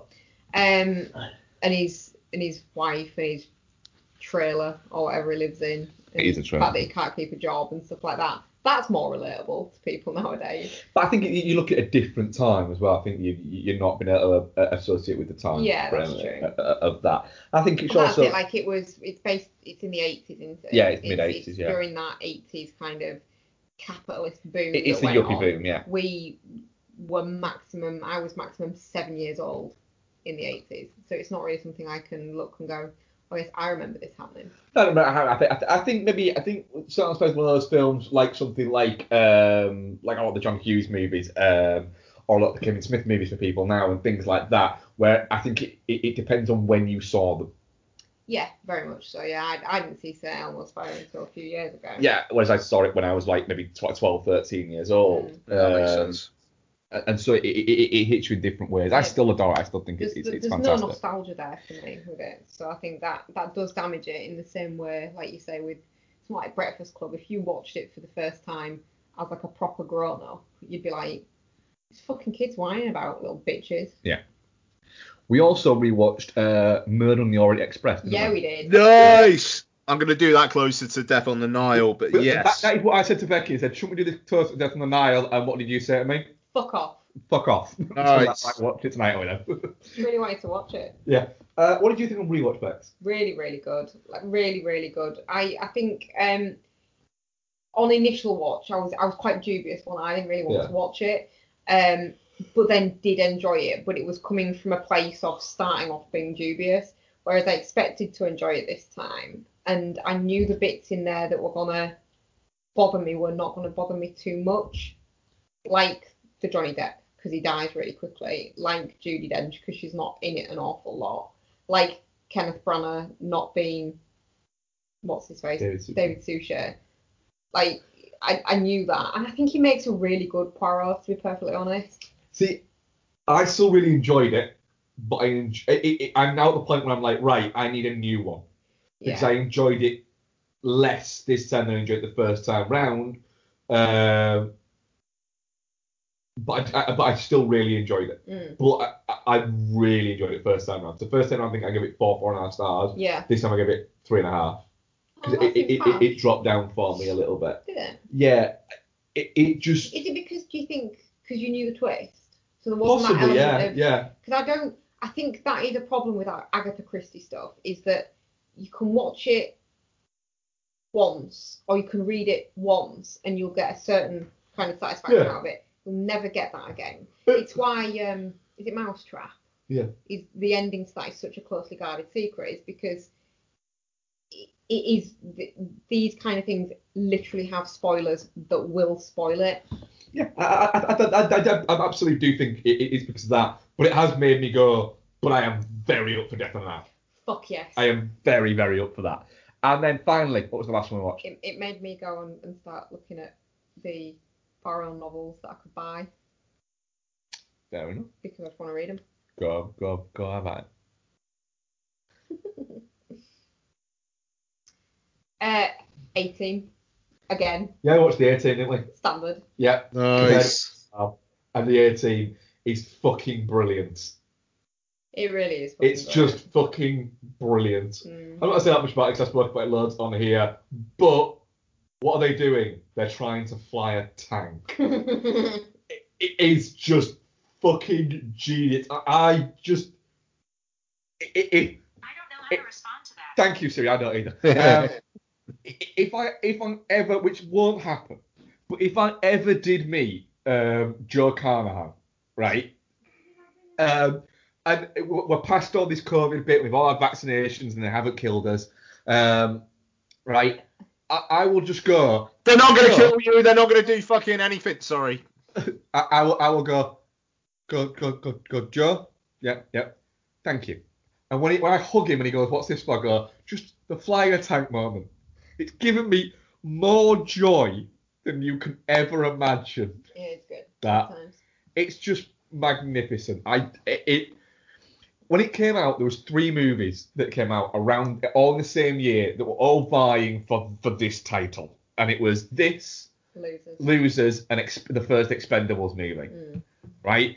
And my brain should be tuned to go, look, it's the Expendables. That's the best of the lot of them because of the overt Stallone-ness of it all, right? That's probably the one we've rewatched the least. Yeah, I also adore The Losers. It's a brilliant movie and one of the best comic book movies. Yeah. Like, not comic book movies as in one of the best comic book movies, better than Dark Knight or anything like that, but actual movies that feels like a comic book. Yeah. The Losers is fantastic at that. And I love that. But the A-Team is just a 5-star fucking banger for me. And if anybody argues with me about it, it will make me just go, do you know what? I don't care that you have no joy in your life and you can't take joy in this movie. That's fair enough. Yeah. I agree with you. Absolutely. A-Team is absolutely great. So on to another movie that has no joy in its life.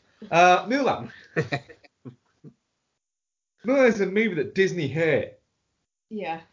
And so they have dumped it on their streaming service and have tried to charge you £20 to watch it, even though in a few weeks you're going to be able to watch it for free on the same service. So Mulan is directed by Nikakara and stars people. I'm not going to butcher people's names. Just don't. Yifei Liu, Donnie Yen, May, Jason Scott Lee. Did Jason Scott Lee play in this? Was he that guy? He was, wasn't he? That guy. The baddie. Fucking hell, it was Jason Scott Lee. Well, fair enough. So Mulan, it is the story of Mulan from the cartoon. I haven't seen the cartoon either, the animated film. No? Nope, haven't seen it. I was done with Disney by that point. Yeah. So what is the story of? Rural Imperial. Is Jason Scott Lee the guy with the impressive eyeliner, the really bad guy? Yeah. Fair enough. Imperial China is being attacked by this rogue army led by a witch, and Jason Scott Lee. I mean, really, it's the witch. It really is the witch, yeah.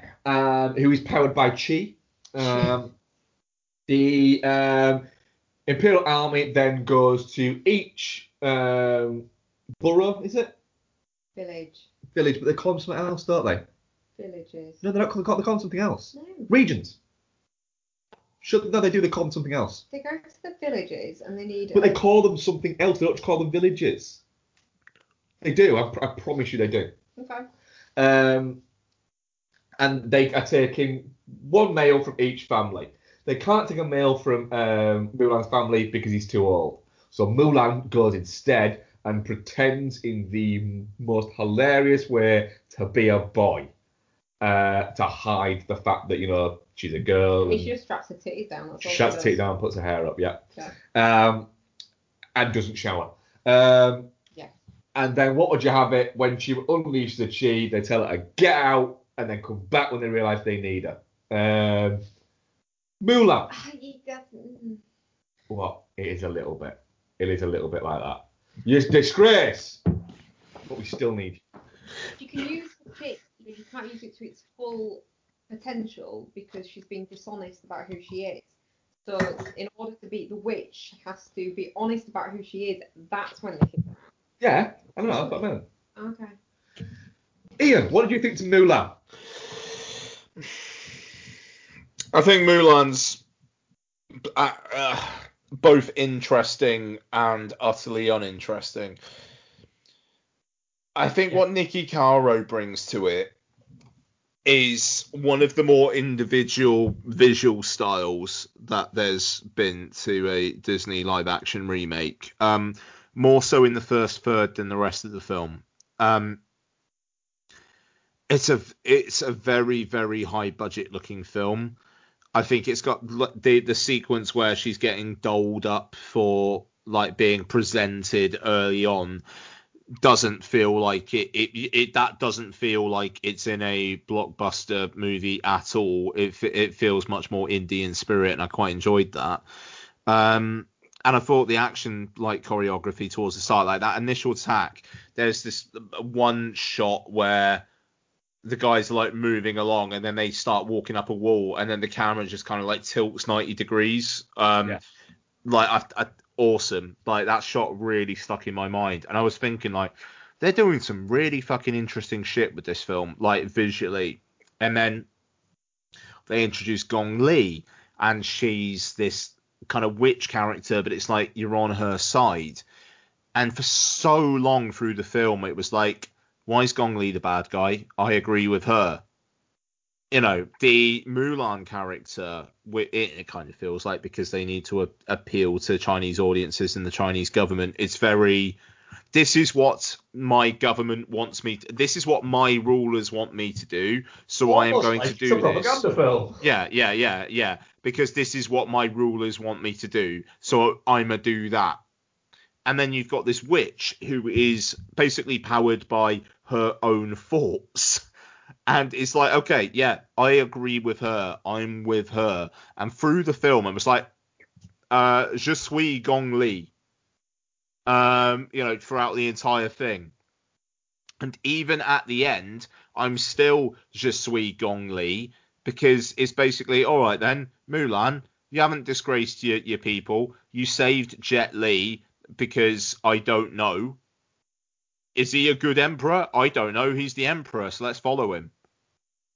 Whereas, I mean, the thing is with the cartoon Mulan, I liked Mulan in the animated Mulan. I don't particularly like Mulan in this one. I don't hate her. I fucking nothing her. Like, it's bland as baby shit, that character and that performance. Gong Li is doing some stuff, and I like it. And yeah, I very nothinged this film, and I was quite disappointed. Becky? I really quite liked it, to be perfectly honest with you. I don't have any kind of like nostalgic love for the cartoon that's making me kind of hold back on liking the live action, whereas with some of the live action ones I have had. To be clear, I watched the live action one for the first time this year. Sorry. Okay, fair enough. I think it's. I think the same as you. I watched the animated one first time like a few months ago, and it's got kind of a kind of kick-assy feminist vibe to it, which the live action version doesn't. It is a bit more kind of. Bland is probably a good word for it, but I don't mean to be so negative. But it is very kind of white bread. But I think the baddie's really good, and the baddies are all really good in this. I like the baddies, which I think is possibly not what you're supposed to get out of it. The witch raised some very good points. Mm-hmm. And she had that cool like white visor makeup situation going on as well. She did have the cool white visor makeup thing going on, yeah. So you are looking at it going, I mean, yeah, all this is bad, but you get to look fucking pretty bad. That's why you're doing it. Yeah. And she turned into a fucking bird at one point. And then she turned into a shitload of birds. She did turn into a shitload of birds. Yeah. I think I grabbed your arm and went, she turned into a shitload of birds, Becky. Yeah, you did do that, yeah. I think she can either turn into one big bird or many small birds. And when she was a big bird, she gave fucking Jason Scott Lee right shitty look at one point. Yeah, she did. Yeah. Yeah. That bird was fucking Sassy. yeah. Salty. Salty. It was earning its tag that day. But yeah, do you know, I liked it. It's a Disney movie. It's never gonna. Yeah, I think you're spot on right there. I didn't hate it. The problem is, I think Ian, you said it at first, didn't you? That it's both interesting and really dull at the same time. Mm-hmm. In the sense that when it's good and it's on form, it's a lot of fun. And like you said, the getting her made up bit, and then her walking out and joking with her sister and stuff like that. And there's a lot of visual. There's not a lot of. They're not talking. There's a lot of visual sort of facial acting. It was really interesting. I was thinking, all right, this is cool. And then as the action thing, I'm thinking, right, they're doing some cool shit with the acting thing. But then it's almost like somebody, a Disney producer's been there going, oh, can we just rein it in a little bit though? But that's Just rein the it in a problem. little I bit. think it looks like a movie for grown-ups, so it's very easy to forget it's a live-action adaptation of a kids' movie. But this is a kids' movie. That's my thing. This is a movie that people think is and what Disney are pitching it as is, this is a movie where we're putting a female hero at the centre. It's the female empowerment. It's to give young girls a hero, and I fucking hope it does. Right. However, all right, Disney, is that what you're doing? Yeah, that's what we're doing. It's like, no, you're not. You're trying to make money out of the Chinese market. Don't fucking lie. What little girl is going to be inspired by this Mulan? Exactly. That's my point. It's not Disney. You're trying to exploit the Chinese market. That's all you're doing, and it's the worst type of Disney fucking double play that they can do, because this. Right, I found it. I was all right watching it. I found bits of it funny. There's some really nice images. There's some nice shots in it. It's a bit boring at places. Gorgeous fucking film. Gorgeous fucking film. Yeah. Sorry, it really is. But if I'm a fucking 8-year-old boy, I think I'd be more interested in it if I was an 8 or 9-year-old boy than if I was an 8 or 9-year-old girl. They're just not going to be interested in it. But I do think it's a tad too. It's a bit too childish for like a martial arts movie about a girl that infiltrates the army and fights for the emperor, and it's a bit too pensive for a children's movie. Yeah, I don't think it sticks any fucking landing. Oh, I think that's really hard. Which it's actually I was really looking forward to. Yeah. I wanted a big fucking martial arts epic masquerading as a Disney film. And that's what I thought we were getting. And what we got was a Disney film masquerading as a martial arts epic. That was made by people who wanted to make the other film, but produced by a company who wanted to make money.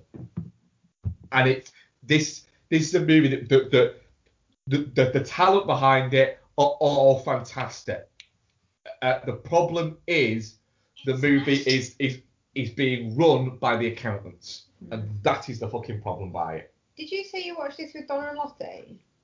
Well, I mean, I watched it with Donna. Lottie, like, if a film is not in a cinema, she's not interested. She'll watch.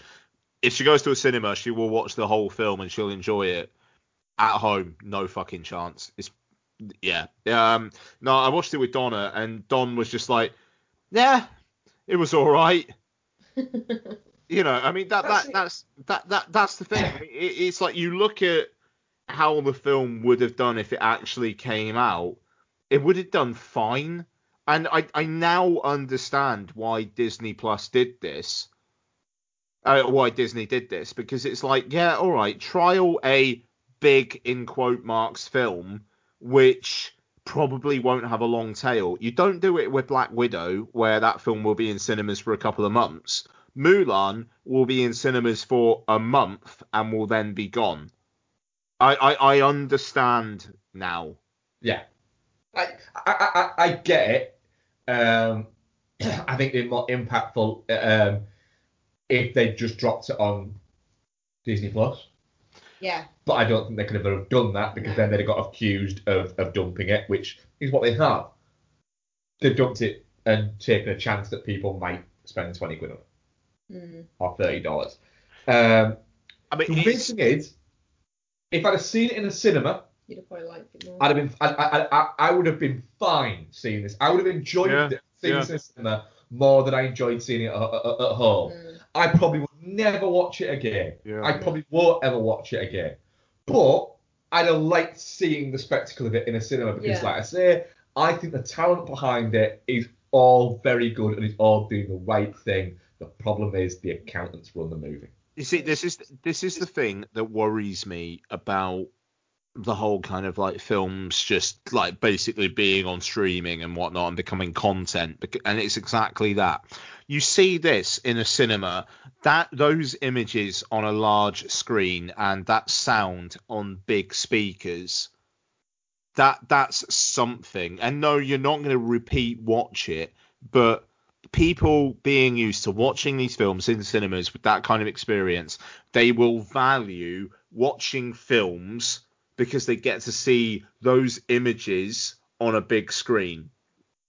If this just comes to Disney Plus, and if future films come to Disney Plus, it will devalue a lot of films. Don't get me wrong, not all films, but it will devalue a lot of films where it's just like, now it's like, yeah, whatever.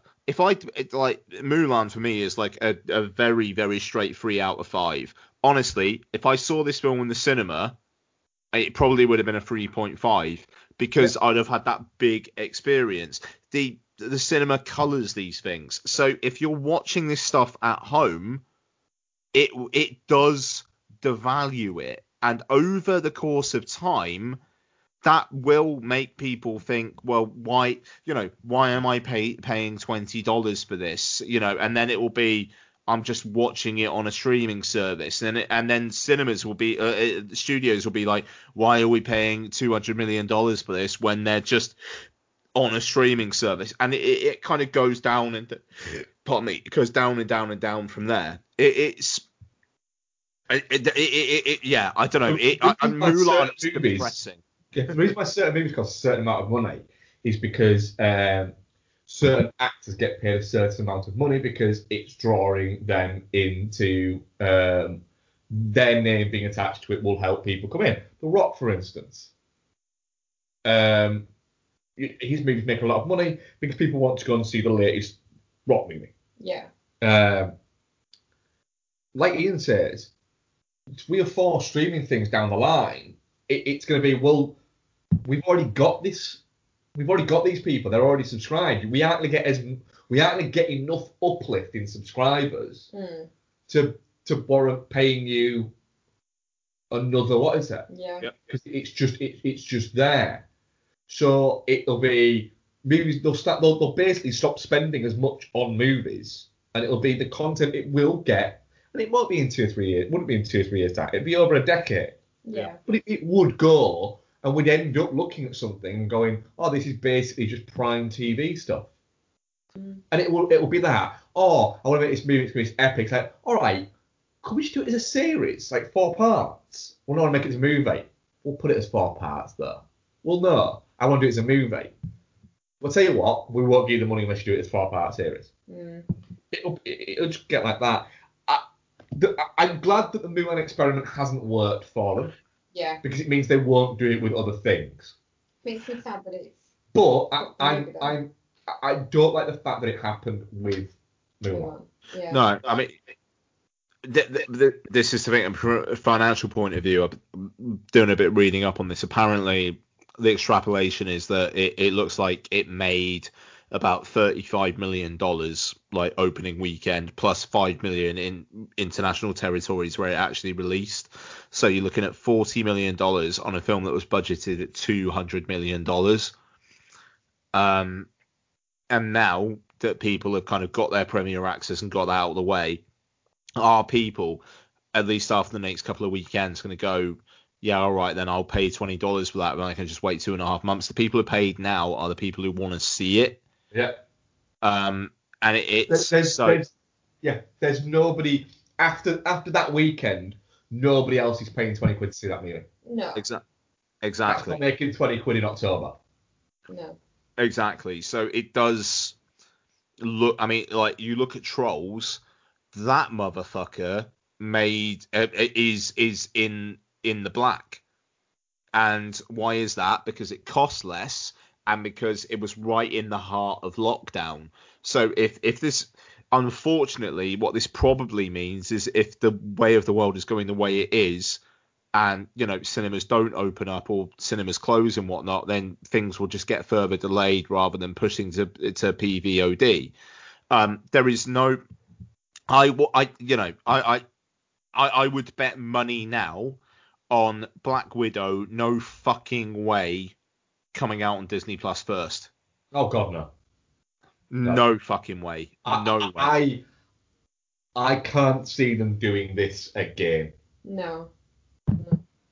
The only way it happens is if things get so bad that it's like, right, we don't think cinemas close and they're not going to be open to 6 months to a year, and then that impacts the other Disney Plus Marvel shows. Yeah, and then I can see them going, look, here's Black Widow, give us a tenner. Yeah, here's Black Widow because we need to give you Falcon and Winter Soldier and WandaVision because it plays into Black Widow, because we need to have content coming out to give people get people subscribing to Disney Plus. That's it. But for me, like, if they're going to do localized lockdowns, and if things are going to be fluid in the US, they release these things, they'll have a lot longer tail in this. Ironically, they'll have a lot longer tail in the cinemas, and then they'll come straight to Disney Plus. There won't be necessarily a buy it. There may be this also. You can buy it on iTunes or you can stream it on Disney Plus. Not you buy it on iTunes or 2 months later you stream it on Disney Plus. It's one or t'other. So you've got your cinema release, so they can say it's out. They make their money there. 2 months later, it's on Disney Plus, and they can keep their TV shows flowing as well. It's a fucking mess. But this experiment didn't work, and I feel sorry for the Asian community who wanted to see this on a big screen and see themselves represented. The Marvel film that's coming up. Shang-Chi. Yes, Shang-Chi. I'm ever so sorry. I've had a bit to drink, as you can probably tell by now. That film will hopefully come out in cinemas, have a huge splash, and will give what people were wanting. It hasn't worked. It's not going to be a moneymaker for Disney, but for the future of the theatrical experience, that's a good thing, unfortunately. Yeah. It is, and I agree with you. It's not the movie. I feel sorry for the movie, but I don't feel sorry for Disney. Yeah. Our audience books. I'm definitely not shit on it. Yeah, same. It's definitely not shit. Definitely not shit. Yeah. Yeah. It's a mild one, but it is definitely not shit. I couldn't say it was touching cloth or even shit. Sure. Our audience poll, definitely not shit, 33%. Touching cloth, 50%, and shit, 17%. There you go. We do have a couple of questions. So let me just find them, because that would help if I can read them out. So, Rick Kidd at Rick J. Kidd. After Colin Farrell in the Batman trailer and watching Charlize Theron in Monsters recently, what other roles have made you go, oh shit, I didn't recognise them? Well, Jason Scott Lee in Mulan for me. The guy in Coming to America for me. What was that one we watched the other day? Oh, Not Evan Rachel Wood. Aaron. Taylor Johnson. Yes. In Tenet, yeah, you didn't recognise him in that, did you? No. I'm trying to think. There's one out there where I've gone, holy fuck, that's. Ah, shit. No, I can't think. But yeah, the Jason Scott Lee one blew my mind. Just then. Fair enough. Yeah. Mark Dacascos in John Wick 3 as well. Yeah, that's a good one. I was literally, I was like, where the fuck do I know this guy from? And then it about half, I was like, oh wait a fucking minute, because he's not, he's a 90s genre martial arts star. Yeah. You know, I watched a lot of his movies, so to see him in a big fucking, big fucking budget, proper R-rated action blockbuster was like, this is fucking cool, and he's clearly enjoying the shit out of it as well. So wonderful. There's loads for me. There's so many times when we're watching films and stuff, you're like, what are you doing on your phone? Nothing. I'm checking on IMDb to see where I know that guy from. And I wait until just before the page loads and go, it's blank. Yeah, I hate it when you do that. Yeah, you do hate when I do that. I am a prick. Yeah. John McGrath throws 4 questions at us at once.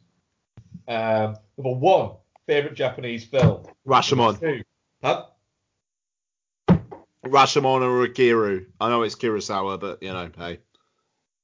Becky, what's yours? I think Howl's Moving Castle. Is it? Mine's 7 Samurai.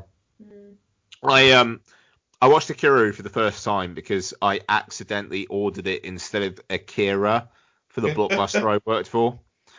And like we got the delivery. It was like, what the fuck's this? It was the BFI DVD of Akiru. It said Akira Kurosawa. It was like, shit. All right, well I'm taking this straight away. And yeah, Akiru is fucking incredible. Yeah. Anyway. We went on a big Kurosawa kick, didn't we, when you got your box set thing? When I got the full box set of all the Kurosawa movies, yeah. Beautiful. Nice. Yeah. It's a fantastic, it's just 30 odd fucking films of just wonder. Dude, High and Low is like, it's not a Kurosawa film that gets talked about much, but that fucking film, holy shit, mate. One of the highlights, obviously the highlights from that box set were things like Seven Samurai and Rashomon and Hidden Fortress. Hidden Fortress, that's the fucking one. Yeah, Jimbo. One of the ones that stuck with me most, though, out of the ones that I hadn't seen, was one called The Lower Depths. Okay, yeah.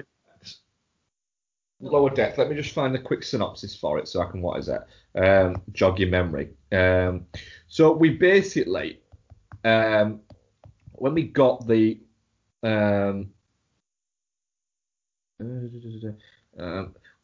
actual box set, we kind of we put out a thing, didn't we, to ask people to choose a number between X and what is it, to choose which ones we watched, and one of the third or fourth one was this film called The Lower Depths, and the plot is it's set in like the lowest part of the city, where it is literally next to the fucking sewers where people live.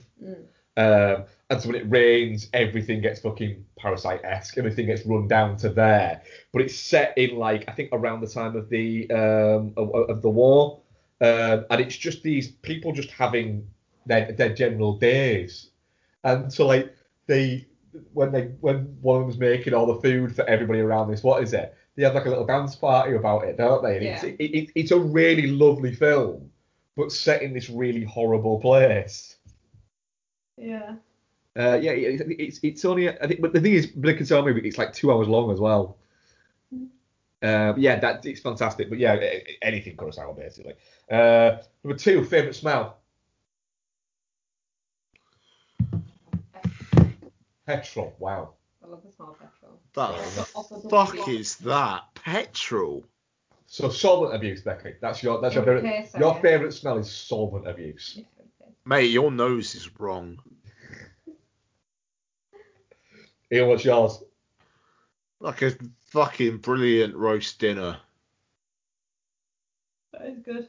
Oh, fresh bedding. Freshly brewed coffee. Oh shit, fresh bedding's a good one, mind. Freshly brewed coffee. Yeah, that's Honestly, one too. I still to this day cannot fucking stand why nobody does a proper coffee scented candle. It's bullshit. Bullshit. It's fucking bullshit. I bought 3 or 4 coffee scented candles, and all of them are a latte scent, so it doesn't smell like coffee.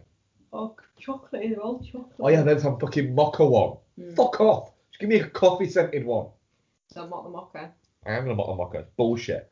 Mocha is just for people who haven't fucking quite grown up yet. They're getting there though. They've moved on from hot chocolate. Anyone over the age of 8 that drinks a fucking hot chocolate can get to fuck. Number 3, expectations of the upcoming Premier League season. Shit. Well, all right. We need to do we need to do another fine pint of Klopperberg, don't we? At some point. Yeah. Yeah, we'll do that. So we will do that actually. We might do it after the first, because I think we did after like the first 2 games last season. No, I think we did it pre-season, son. I think there'd been at least 1 game. Really? All right. Yeah. So we will do that within the next couple of weeks. We'll get Jordan on for that, and we'll do that as one of the Pod Syndicate bonus shows. As a United fan, I'm sorry. I'm ever so sorry, but I'm going to do this. Go on. Man City, Liverpool, Chelsea, United. Do you think Man City will win it? Liverpool second, Chelsea, and then United fourth? Yeah, I think Liverpool. It was such an intense season last season that 2 seasons back to back, mate. Think about it. We did 97 points, then 99 points. No, don't get me wrong. Like, no, I'm saying the intensity of that isn't just 1 season, it's 2 seasons back to back. So then if you look at what happened with Man City, they did 100 points and then they did 98, and then they just burnt out for last season. I mean, I don't have a particular horse in either of those races, and I'm saying, I'm saying my guys, we'll get into the Champions League, but that's probably about it. Hey, maybe an FA Cup. But it's I don't know. I just Guardiola, I think, is going to want to go out strong. It's his last season. It is his fucking last season. And he's going to want to go out strong, and I think he's going to do it. My only thing would be whether he's just like in the latter stages of the season, I need to concentrate on Europe. I think the first half of the season, he's going to be he's going to be like, let's just try and keep pace with Liverpool and blah, blah. The second half, I think he'll go, if we're within a point or 2 of Liverpool, but I need to rest some people for the Champions League, and I could see maybe Liverpool doing something then. But then Chelsea as well, frankly, you get rid of Lampard in the first 3 months of the season, get somebody else in, who the fuck knows what will happen? Well, what I'll say here is it's a season unlike any other, in the sense that literally the top clubs have from when they come back from the first international break after the season started. So I think that's the second week in October. Literally from then until the first week in February, I believe. It isn't at might. It is they are playing a game every 3 days. Yeah. They are. There's no room for what is it. It is going to be an insane amount of football. I think I worked out. It's 35 games, and that's not depending on whether or not they get through anything or anything like that. That is 35 games they will be playing. 35 games in 93 days. That's fucking mental. It's a game every 3 days. It is absolutely. There's going to come a point where there's going to be a pinch point. At the moment, they're already looking at it going, right, there's possibilities that we might have to move some of these games to later in the season because if certain clubs get through in the League Cup, it clashes with that. Now, Liverpool quite rightly are going, hang on a fucking minute. Well, let's rewind back a little bit there. We had to play 2 games within 24 hours of each other in different parts of the world. Yeah. I think it's going to be really interesting. It's you aren't going to be able to rest players. It's as simple as that. It isn't who's got the biggest squad or anything like that. It is who can manage it. The idea that if a team, Man City and Liverpool have run at a ridiculous rate over the past 3 years between them. The 95-plus point seasons were unheard of, and Man City delivered back-to-back, and then Liverpool delivered back-to-back ones of that. It's unheard of. The idea that my club, for instance, Liverpool, could go at that same rate it'd be unreal. If a team gets 95 points this season, they are going to win the league. I would be gobsmacked if a team gets 95 points this season.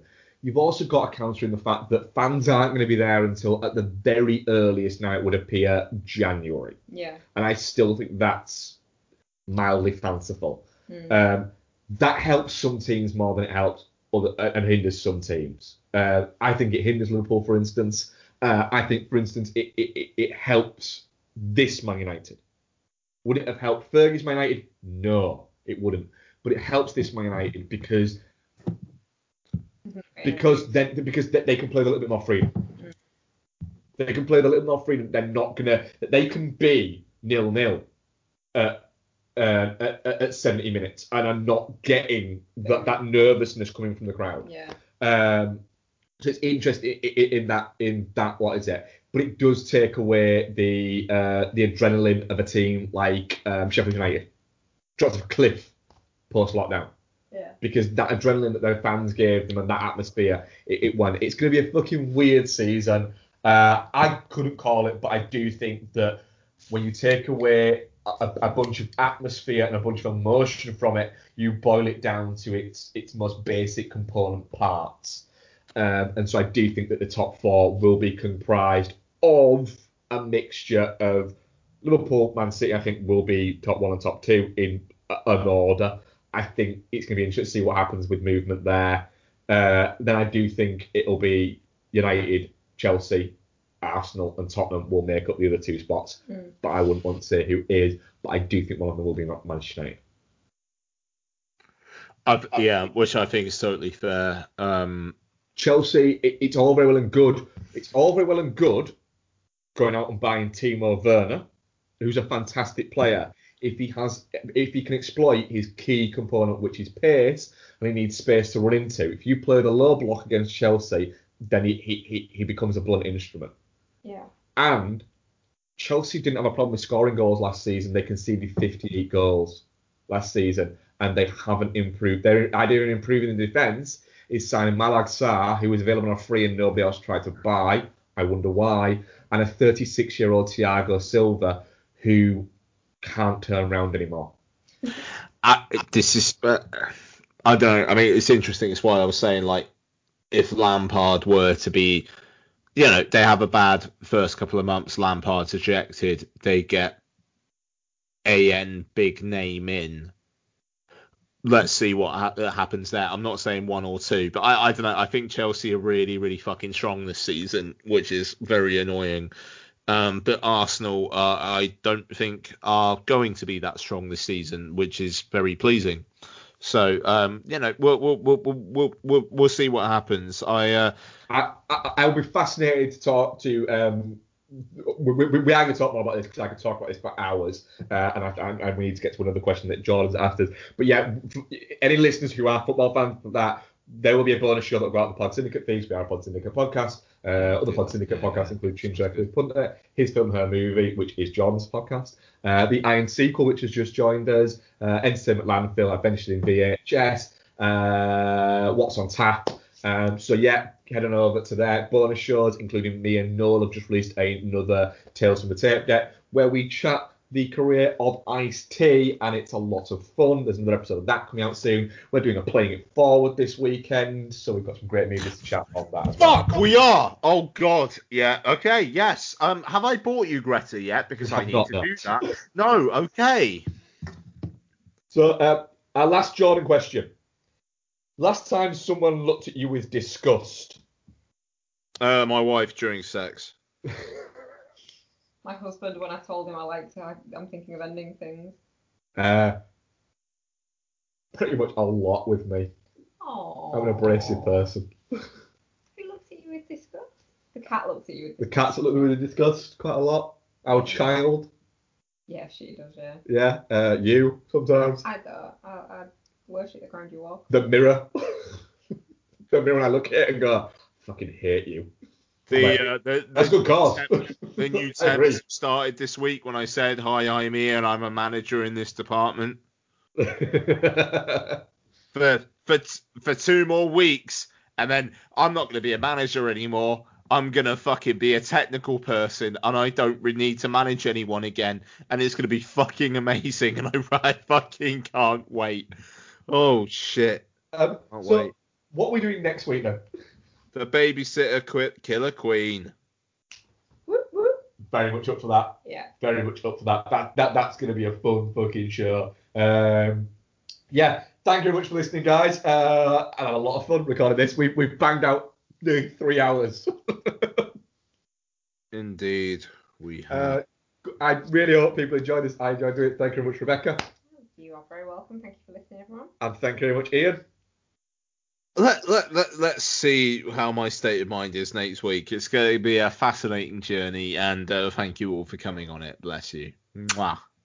Goodbye, people. Thank you. Bye. Bye.